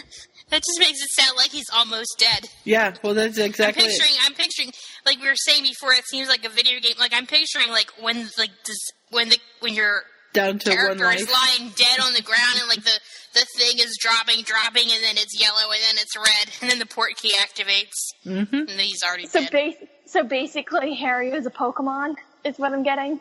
Okay. Exactly. He's gonna get recalled back to the Pokeball I choose you, Harry Potter! if his little, like, if his HP count goes too low. Oh boy. Poor Harry. I will say, I don't even know what HP stands for because I always just read it as Harry Potter whenever Health points. have something Health to do points. with it. I would have gone with hit points, but health points makes more sense. Either one is the same thing. I'm far too amused by this for my own good. I need hope. No. It's not even that late here. It's getting there. There's another fun fic that I've read where 9-year-old Harry Potter winds up in the Sword Art Online verse. Oh, and good gracious. when they finally get him out, he thinks Hogwarts is another game and he has to play through every year. Oh my gosh. Because nobody lets him go back to the Muggle world and discover that, yes, his aunt and uncle are still there because they've discovered him in this cupboard hooked up to these things and he's in a terrible state, so they're not letting him back there. And he doesn't realize that he's actually out of the game now. Oh my god. How does that work, though? His magic has adapted because at the point when he would have starved to death, his magic sort of took hold and so now all of the things respond like the game. In the hospital. Like whenever he kills something, it shatters like the game does, and whenever he looks at somebody, they all have NPC markings. Great. Right. How to have a well-adjusted boy who lived. Mm-hmm. That sounds like... highly problematic for... It sounds like a giant mess. Yeah. It is for a while, but eventually Hermione manages to get through to him that, yes, this is a thing that happened, and you are actually living in the actual world. And yeah, there's a few other people that manage to become friends of his, and he gets to discover the people that he left behind in Japan that he thinks are all dead, because last he saw everyone was vanishing in a burst of light. And oh, good gracious. I would like to return to this. I think you need to send... Wait, Scott. You need to send that fic to Ryan. Yes, perhaps. I think so. Because that's kind of almost as weird as some of the Harry is in a mental asylum story. Yeah, that sounds just like the Harry's in a mental asylum. Yep. But in this story, Harry is in Dumbledore's office, and Dumbledore has a cut on his arm. I believe it's his arm. And it's bothering him and slightly infected. And so he has decided that he's going to test Harry and see how far his parcel magic has come. And Harry's a little surprised because he figures that Dumbledore should have been able to heal his own wound. But once don't you know adults are stupid, so... Yeah. And he says, do you need me to numb this? Dumbledore's like, you can do that? Sure, I can block the nerves. No. That's all right. And guys don't do that because it's girly. Mm-hmm. It's weak. I would do that. Well, not the guys that he's run into. Mm-hmm. Mm-hmm. Why be in pain when you don't have to? Really? So he heals it, and Dumbledore tells him he's very impressed. And then he thanks Madame Quirrell, too. And then Harry and Neville head off. They're on the train station, and they're going to go meet Gran. Mm-hmm. Let's see, where are we here? I've managed to lose my spot. Uh-oh. Oh, there we go. I have nothing to add. I have already said everything I want to say. About Gran, yes. About Gran. Yeah. I think I'm sure she eventually warms up. But very interesting that she greets them on the train platform, says, okay, here we go, hands them a handkerchief port key, tells them to hang on tight to their belongings because she's not coming back for anything that's left behind. And they materialize in the driveway, basically. Harry has a brief, whoa, look at that great big mansion of a house. Wow, look at this prairie. Before she says, okay, now we're going to apparate to Diagon Alley and get Neville a new wand. She couldn't, wait a day? They've just spent half the day on the train. Can't they go home and settle in? Oh, no, we have to go right now to Ollivander's. She's impatient, is Gran. That is true. Well, I think it's probably a better thing that she does that sooner rather than later, but why couldn't they have just, I don't know, shrunk their belongings?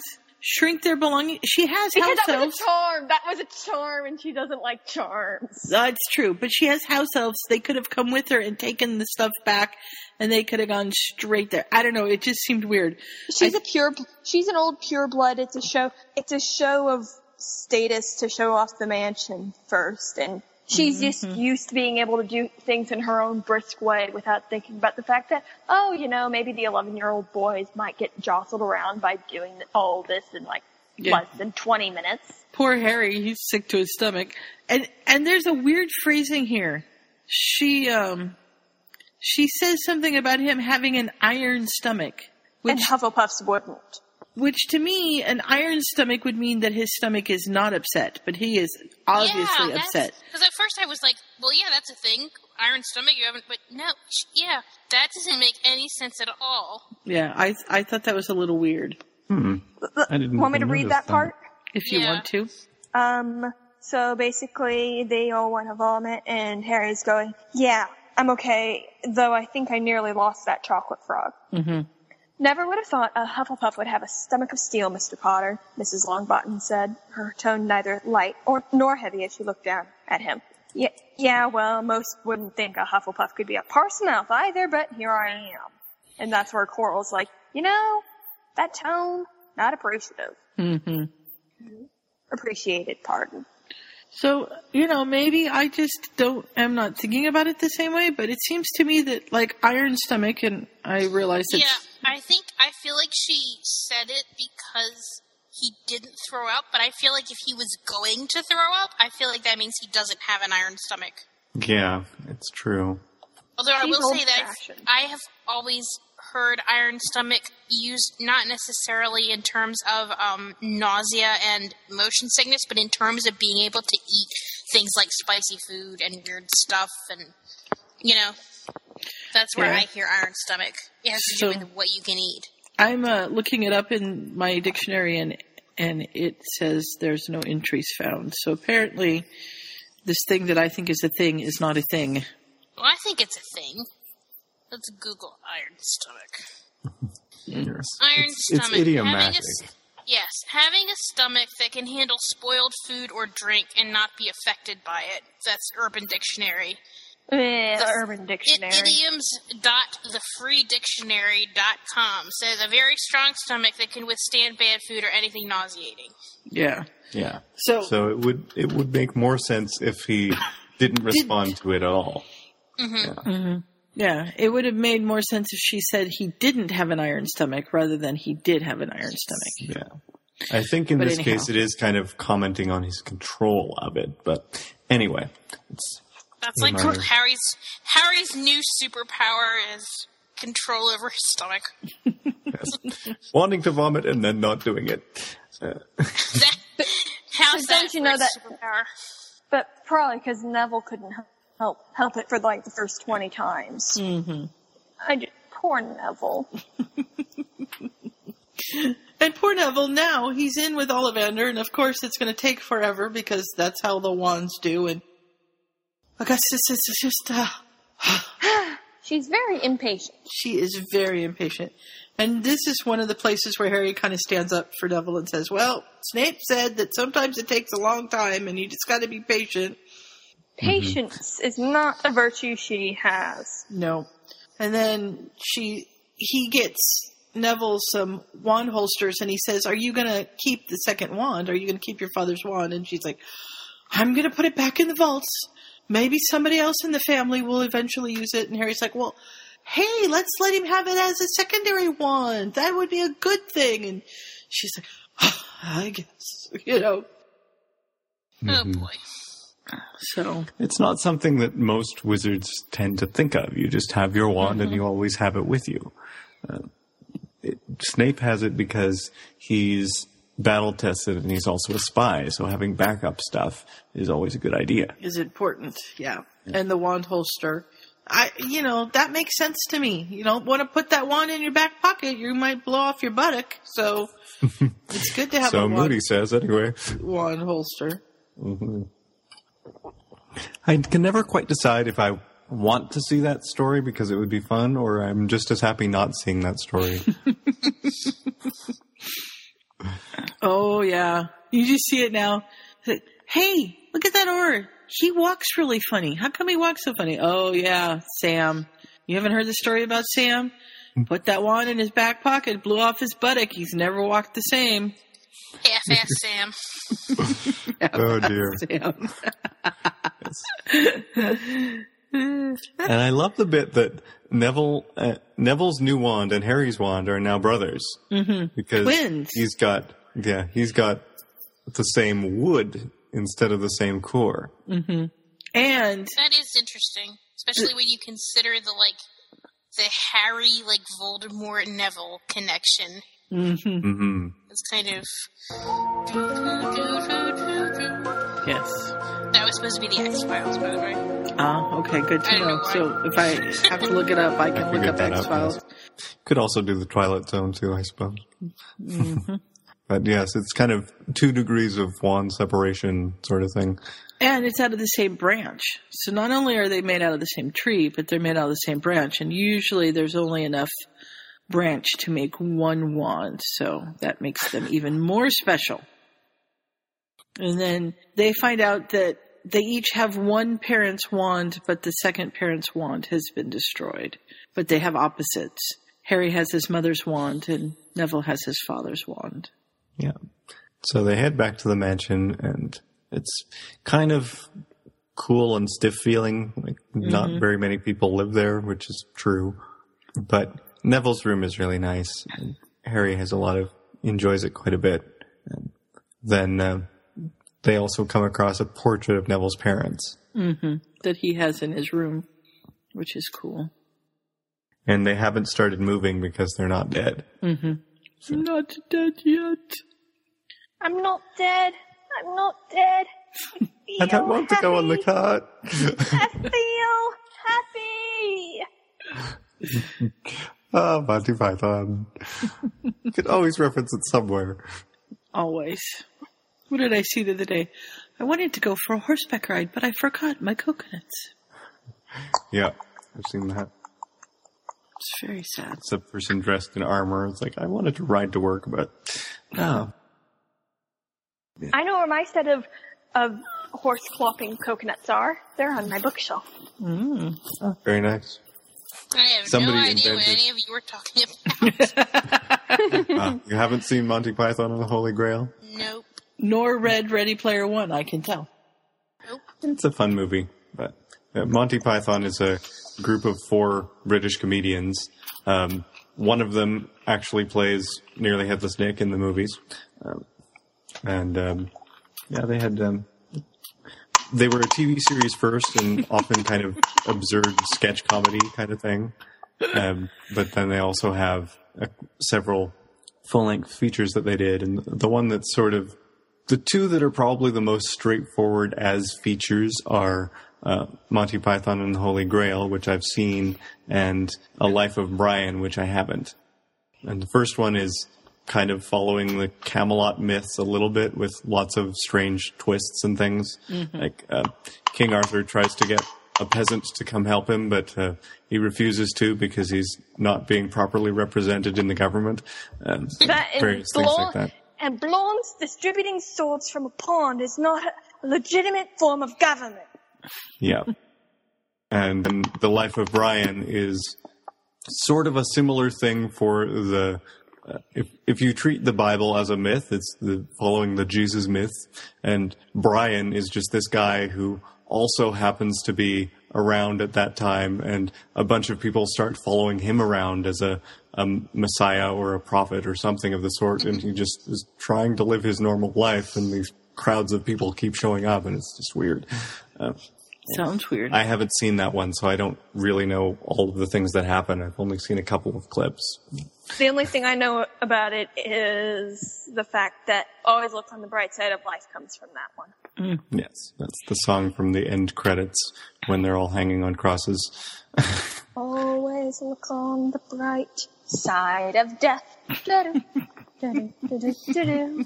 Just before you draw your terminal breath.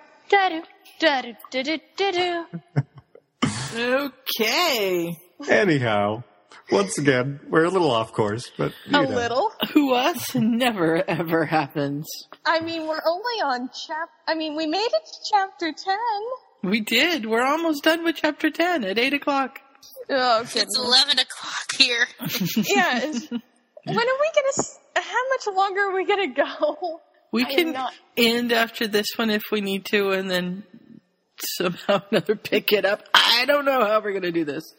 Yeah, but and we discover that Neville has introvert magic, which is I think is an interesting concept. Mm-hmm. Expresses it in it turns inward mostly, and that might be why he's so good with plants, and only expresses itself otherwise in great times of stress, such as falling out a window. Mm-hmm.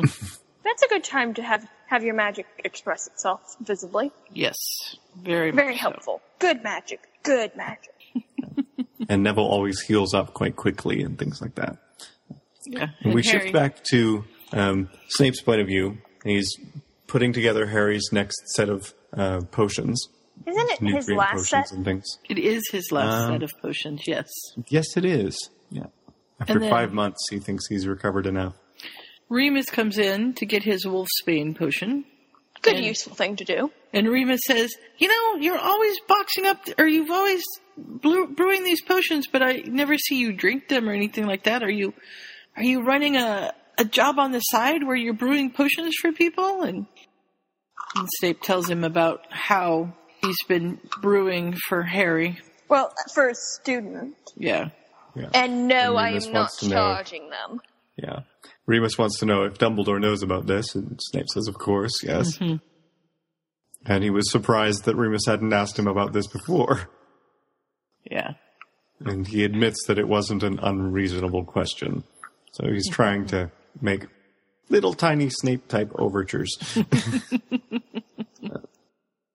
And Remus says he doubts that he or James or Sirius would have been as gracious to Snape as he is being to Remus at this point. Right.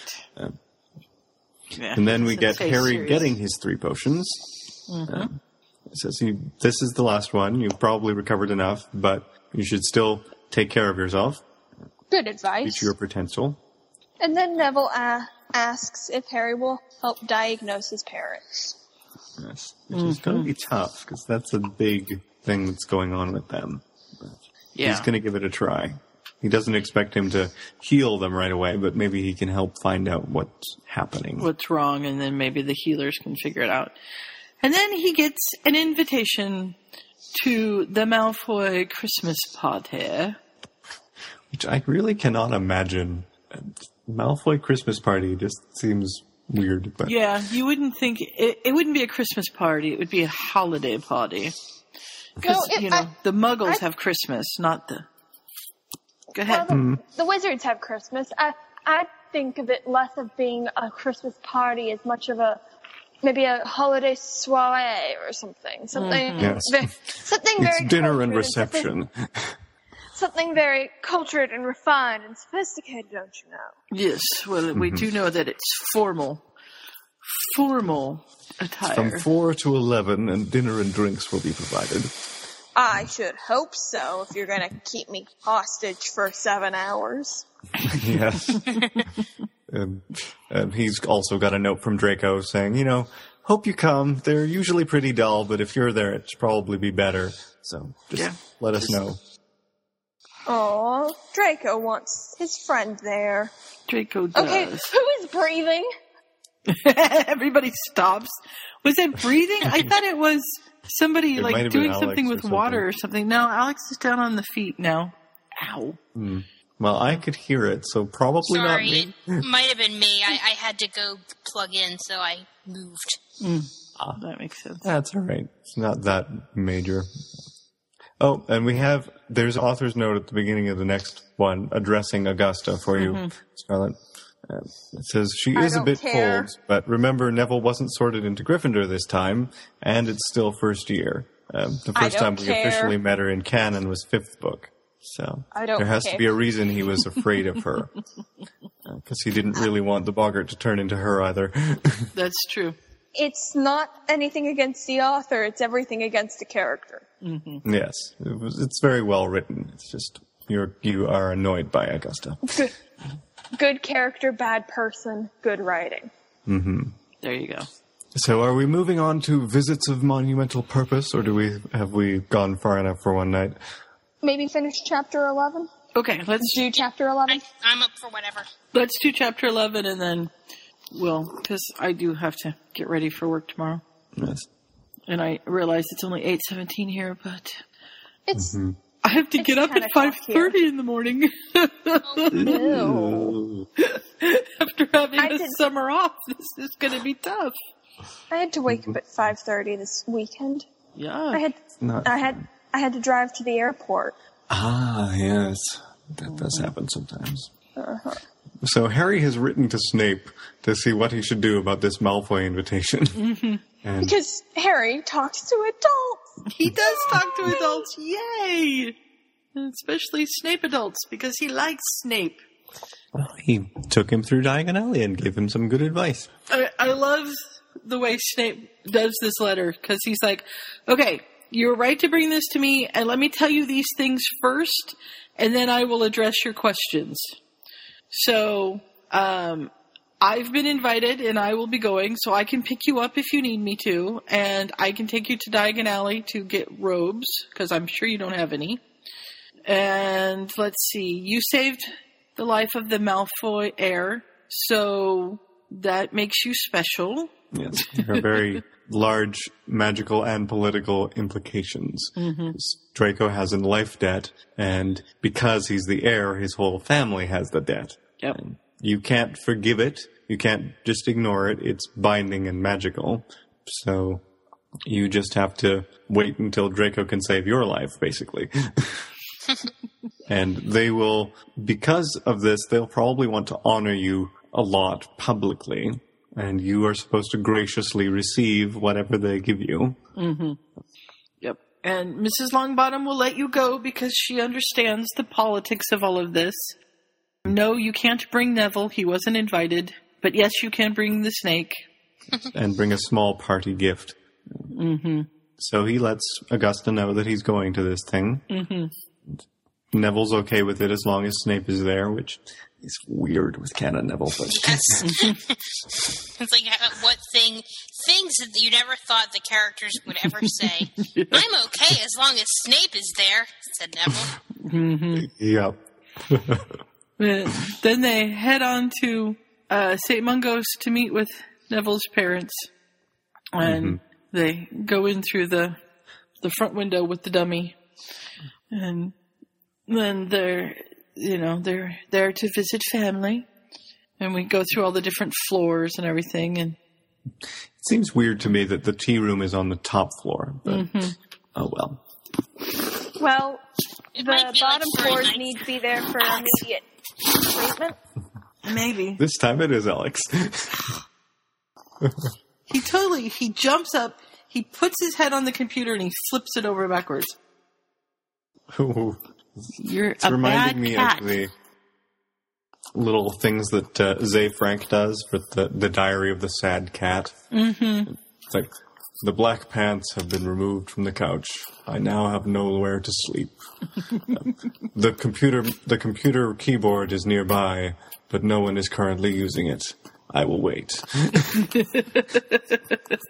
Yes, all of this fun stuff. So the healer comes to let them know that they can visit as long as they wish. And Mrs. Longbottom introduces Harry Potter, my grandson's friend, you know. Mm-hmm. And the healer's like, "Oh, I've heard a little bit about you." Yeah, because she's heard he's been practicing healing. Mm-hmm. So he doesn't mind talking about that so much. And so they go in to meet the Longbottoms, and Neville says hi to his mom. Describes what's going on, and she doesn't really respond to anything. He reaches out his hand and asks the magic what's wrong, and there's a whole lot of images. Mm-hmm. Yeah, and he's just... Lots of stuff going on with the nerve endings and so on. Overwhelmed. And he doesn't really know how to remember what's going on with the brain, just that there's some stuff going on in there that is causing problems. And it's going to take a lot of time to work out what exactly that means. Mm-hmm. And then the healer's like, Mr. Potter, what are you doing? You're not trying to do any kind of treatments, are you? And Harry's like, oh, nope. Or Neville's like, oh, no, I'm just introducing them. They're just shaking hands. And she doesn't want to risk any accidents or other problems. Mm-hmm. And so they don't try with Neville's dad, because there's enough to remember with his mom. Yeah. And then as they head out, they run straight into another healer who actually runs into Harry Potter and decides that he's going to give them a tour. Now, here's another part that seems kind of weird to me. Because Augusta's been sitting there waiting. Neville's having a conversation with his mother. Augusta says, it's time to go, mid-sentence. Neville stands back up to leave because, he's used to her just going, okay, I'm done, it's time to go. And then the healer's like, I want to give them a tour. And Augusta's like, okay, I'll go to the tea room. Just let me know when you're done. That just does not seem like an Augusta thing. Mm-hmm. It's because it's for Harry, I think. Maybe. It's because she says it's up to him whether they're going or not. And it's partly to maybe give Harry some practice and things like that. Yeah. This particular healer has apprenticed under Poppy, apparently. So. Mm-hmm.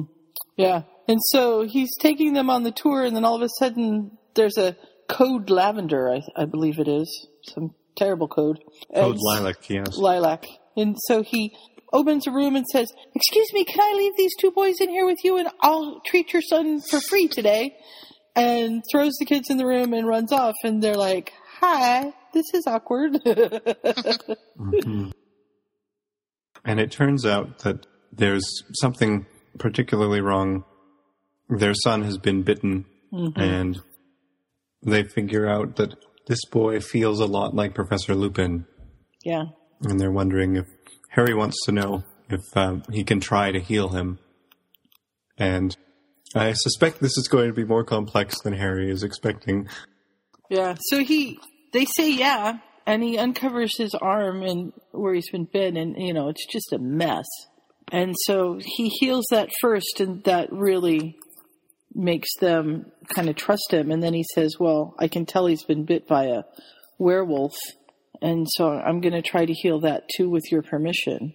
And they're like, yeah, because although the boy knows that he got bit by a werewolf, the parents aren't quite sure about it. And the healers haven't told them anything. They're doing tests. They're kind of waiting for the news, and they're hoping that it isn't that. They kind of realize that it probably was, but they're hoping that something else comes up. Mm-hmm. And Harry says, okay, I'm going to do this. Neville, guard the door. Don't let anybody in. Ugh. Poor Neville. But also the father's going to guard the door. And so he starts in on the healing, and well, he does his anesthetic first, which is nice. Yeah. And then there's a lot of stuff to do. He's first just trying to heal the bite itself, and he can't get rid of the curse scar because it's a cursed bite. And then he says, all right, just lie flat, and I'm going to see what I can do with this curse. Mm-hmm. And he's still doing the sort of shove as much magic at it as you can and see what it does. He just says, curse be no more. And it's basically taking up all of his magic to try and do that.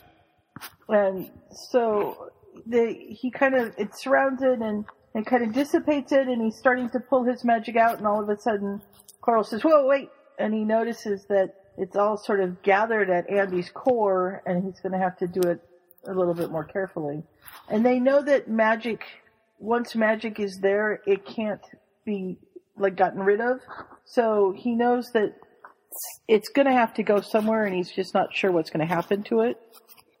And he sort of surrounds this with his magic and absorbs it, tosses him across the room.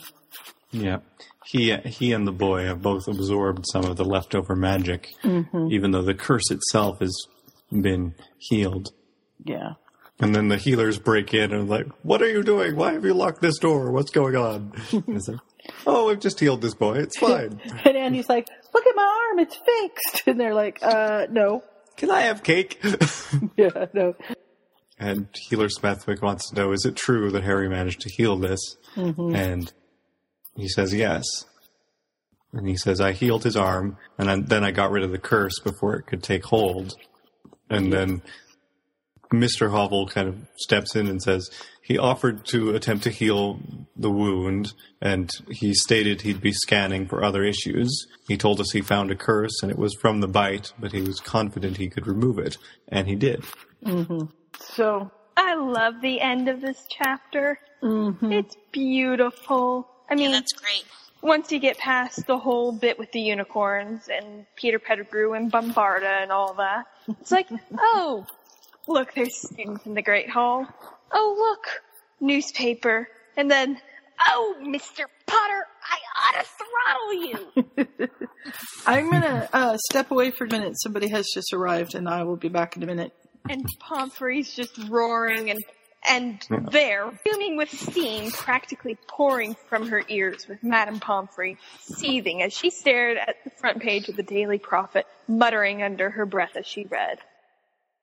Harry Potter heals boy of lycanthropy at St. Mungo's. Healers confirmed. And so now everybody is going to be after him. So. And then Dumbledore, rather tonelessly, as his eyebrows raise, goes, oh my. Oh my. What, Dumbledore is George Takei now? Yes, I was going to say, I think that requires a George Takei sound effect. Oh my. Either that or the have Ryan it with one. Ryan. He breaks the earth into half, and Dumbledore is like, oh my. And that is the end of chapter 11.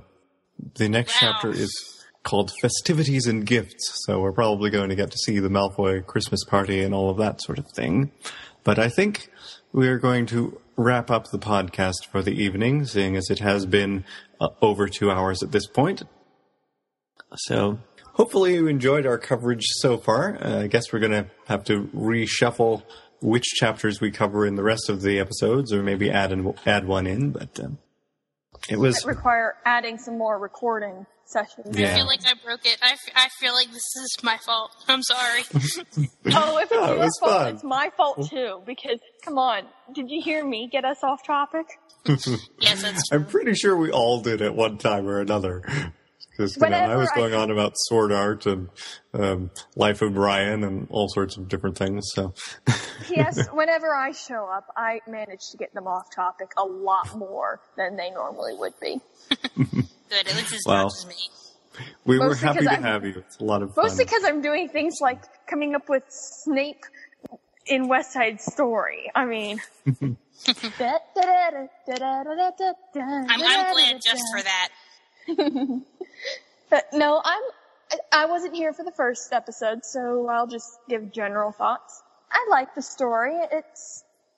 I've read more time travel and redos than I can remember. So in some ways, some of it's kind of, oh, no, same ground.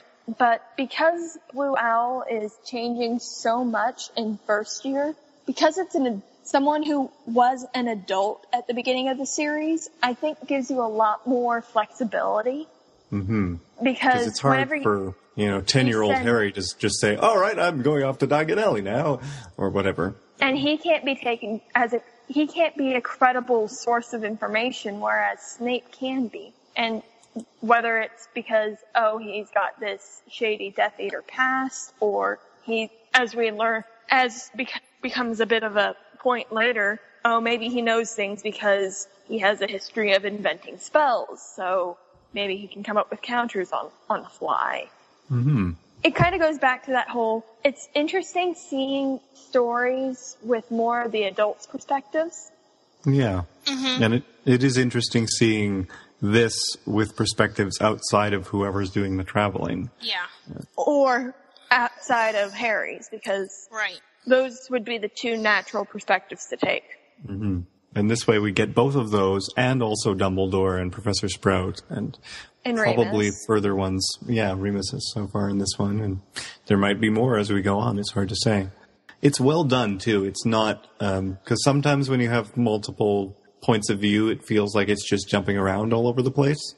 And this, I haven't noticed that. It just seems to flow fairly easily. Now, maybe it's because I've become more used to reading that kind of story. I don't know, but works well enough for me at this point. Yeah, I think the thing that impresses me the most are the two things that Scarlett just said. The integration of the multiple points of view is really well done. And that's something that I'm always looking for, to see that when you have different character point of views, that it actually seems like different characters, that there's really some character voice to it. And I think this is really, really well written in that respect. And, I really like the time travel redo genre. And I've never read one with Snape before. And I think he's an interesting character to choose to send back, because in many ways he knows a lot, and in many ways he doesn't know a lot. And I just think that whichever character the author chooses, and I'm happy that seems to be more diversity in the genre than there was a few years ago, that different characters' levels of knowledge or different characters' priorities, if the author can really play with those and see how that would change. I mean, I think going after Quirrell first is a really interesting choice, because I think other times that we've done this, we've talked about how, it would probably be better to just go along with these sorts of things in the low threat years, because the devil you know is better than the devil you don't. I mean, because if you just, break everything up early, then you have no idea where it's going. Yeah, that sort of leads to the idea of the graveyard, and that if you can keep it the same until they get to the graveyard, then Voldemort can be killed. As painful as it would be to send Harry through all of that again, at least he can die. But this takes a lot of those track. fics do kind of the TV trope for it is the stations of canon. They sort of go over the major points of stuff that happened in the canon, because that's what we know and that's how we can figure out what to make changes. But in this case, even Snape himself wasn't sure whether he was going to change this first year or what he could do about it, but then he discovers what's going on with Harry and stuff we didn't know in the first book that was happening, that actually made his occlumency in the fifth book worse, because of all of the stuff with Voldemort continually trying to get into his head. So having caught this early is going to improve things for them down the line. Mm-hmm. I liked the bit with Harry getting mind bombarded in first year. I liked that change. It fits, it makes sense, it makes things work. Yes. And provides a new perspective. The only downside is Quirrell not lasting long enough for Christmas means he doesn't get Voldemort hit in the head with snowballs, but... Yeah, oh well. I'm sure we'll survive. The twins will have to come up with something else to do. And if they try and do that to Remus, they'll probably wind up in trouble. They'll just send them right back. I don't think that they would, though, because they like Remus. Yeah, Remus is the likable teacher. So, yeah, I guess we'll wrap that up here for now, and we'll have to see what transpires at the Malfoy Christmas party next time.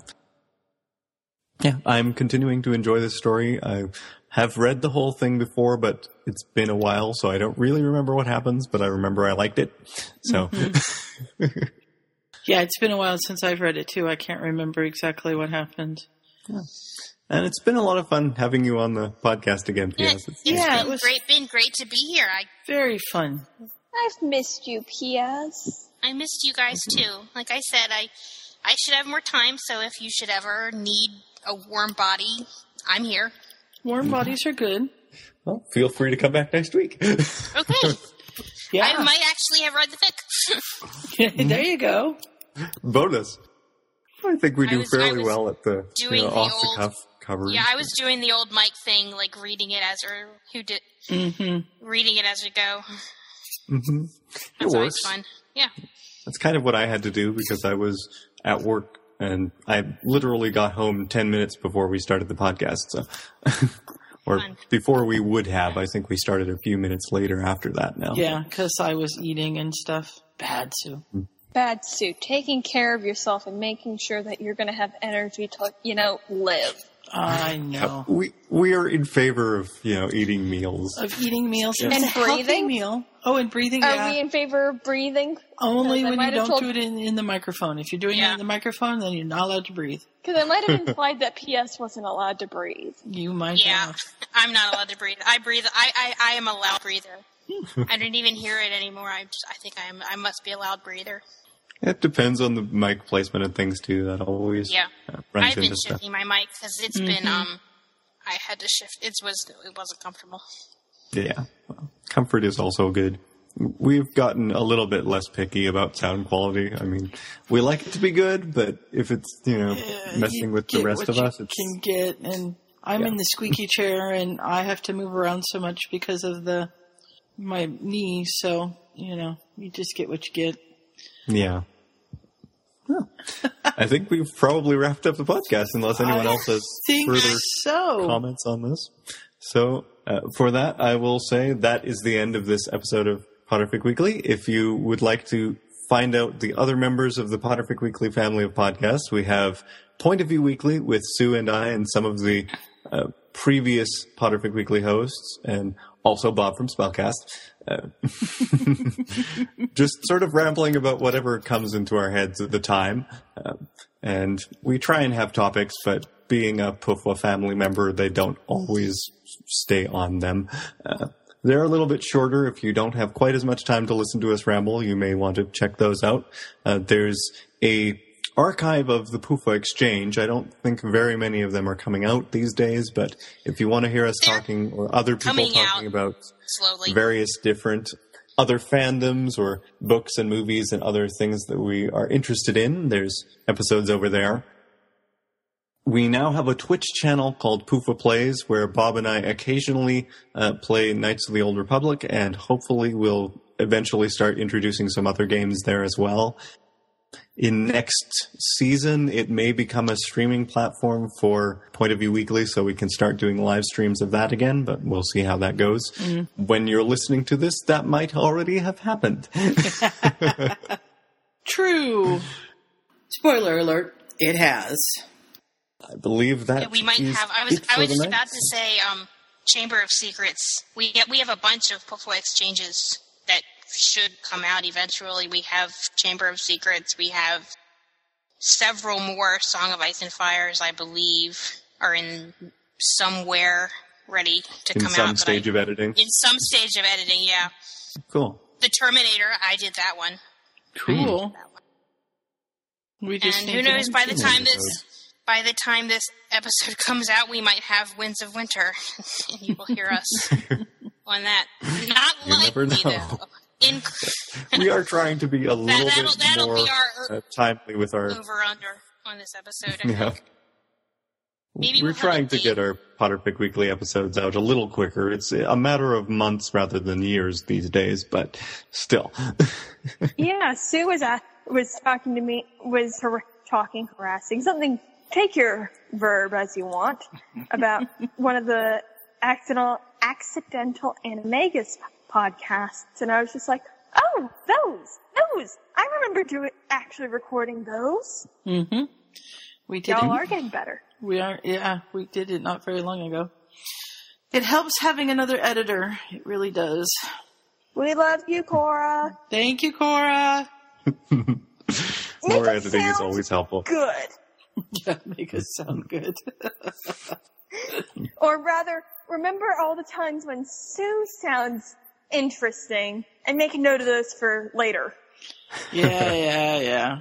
I love you, Sue. Mm-hmm.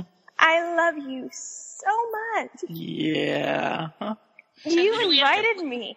Butter up to make us sound smart in editing. Usually it's me. I've given up on sounding smart in editing. Sue likes me. I do. Do you like me, Sue? Always. No crime fighting confidence from my corner. 'Tis always fun. I love you guys. It was so nice to have you back. It is nice to be back. It was fun to see you on the forum the other day, too. Yeah. I saw that Scott Tackle Huggles punched you. I keep trying to remember to do stuff like that because I miss it. Mm-hmm. That is the other link I forgot to give you, fair listeners. If you want to come interact with us on the forum, though it is a little bit quiet these days, that is potterficforum.com. I'm there. And you can talk Sue to will me. have Hat sort you in a house. Yes. I will. Hat has been sitting and doing nothing for a while, so he would love to sort somebody into a house. I haven't even had him out long enough to put his new pins on. I got him some new pins when I was in Boston.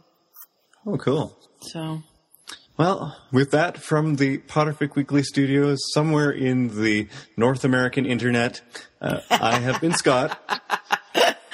I have been Sue. I've been PS. And I'm going to continue being Scarlet. Woohoo! Good afternoon, good evening, and good night, everybody. Good night, everybody. Bye. Bye. I got in touch with Blue Owl right before the release of last podcast, and she had a few things to say, so I'm going to go ahead and read those for you now. Hi, this is awesome. Much more in depth than I was expecting when you first told me you were going to make a podcast about my fic. I was actually a little apprehensive about how you guys will feel about lettered chapters, as admittedly there are things I wish I had done differently. For example, spoiler alert, looking back, I probably shouldn't have been as harsh as I was with Smith, and some of the things involving Harry were sometimes a bit, overzealous is perhaps the word. Granted, I had started writing back in 2010 and didn't finish until 2014, so I suppose it makes sense that there would be things I wish I had done better. But anyway, the story's complete, and, like all my other stories, I've learned a lot from writing it. I hope you'll enjoy the rest. I certainly enjoyed listening to the podcast from you all. And these are her comments on the podcast. This is the first podcast, the one from last time. And she says, Chapter 1, to clarify, Harry was 20 when he sent Snape back, 9 years into the past. And for Snape's past, I kept canon up to book 5 for the most part. Chapter 2, about the flatulence hex. Harry would have been in his room for the most part, and as the hex could last for months, Harry would be away at school. Smirk. Concerning the 3 hours a week of chores, I figured Snape would decide that Harry had done enough work over the years for the Dursleys, and now that he needed to get ready for school, 3 hours made sense. As you guys commented, I wanted to move away from the evil, manipulative chessmaster Dumbledore. I decided to make him more of how I envisioned Dumbledore's character after reading Book 1 for the first time. Ginger Pete, shush! Chapter 3. Thank you for commenting on my ebook that's on Amazon. I hope to publish more books in the future. And by the way, I have read that, and it's really good. Chapter 4. Does your kitten still get the kitten crazies? Well, as you can hear during this reading, yes. Chapter 5. In canon, Harry was excited about potions initially, but after the first lesson with Snape, that changed. Chapter 6. Dumbledore didn't use legilimency, but something that senses magic, sort of like examining a fingerprint, and he identifies the magic fingerprint as Quirrell's. Dumbledore did the kaboom! It was part of the alchemy reaction to the spell.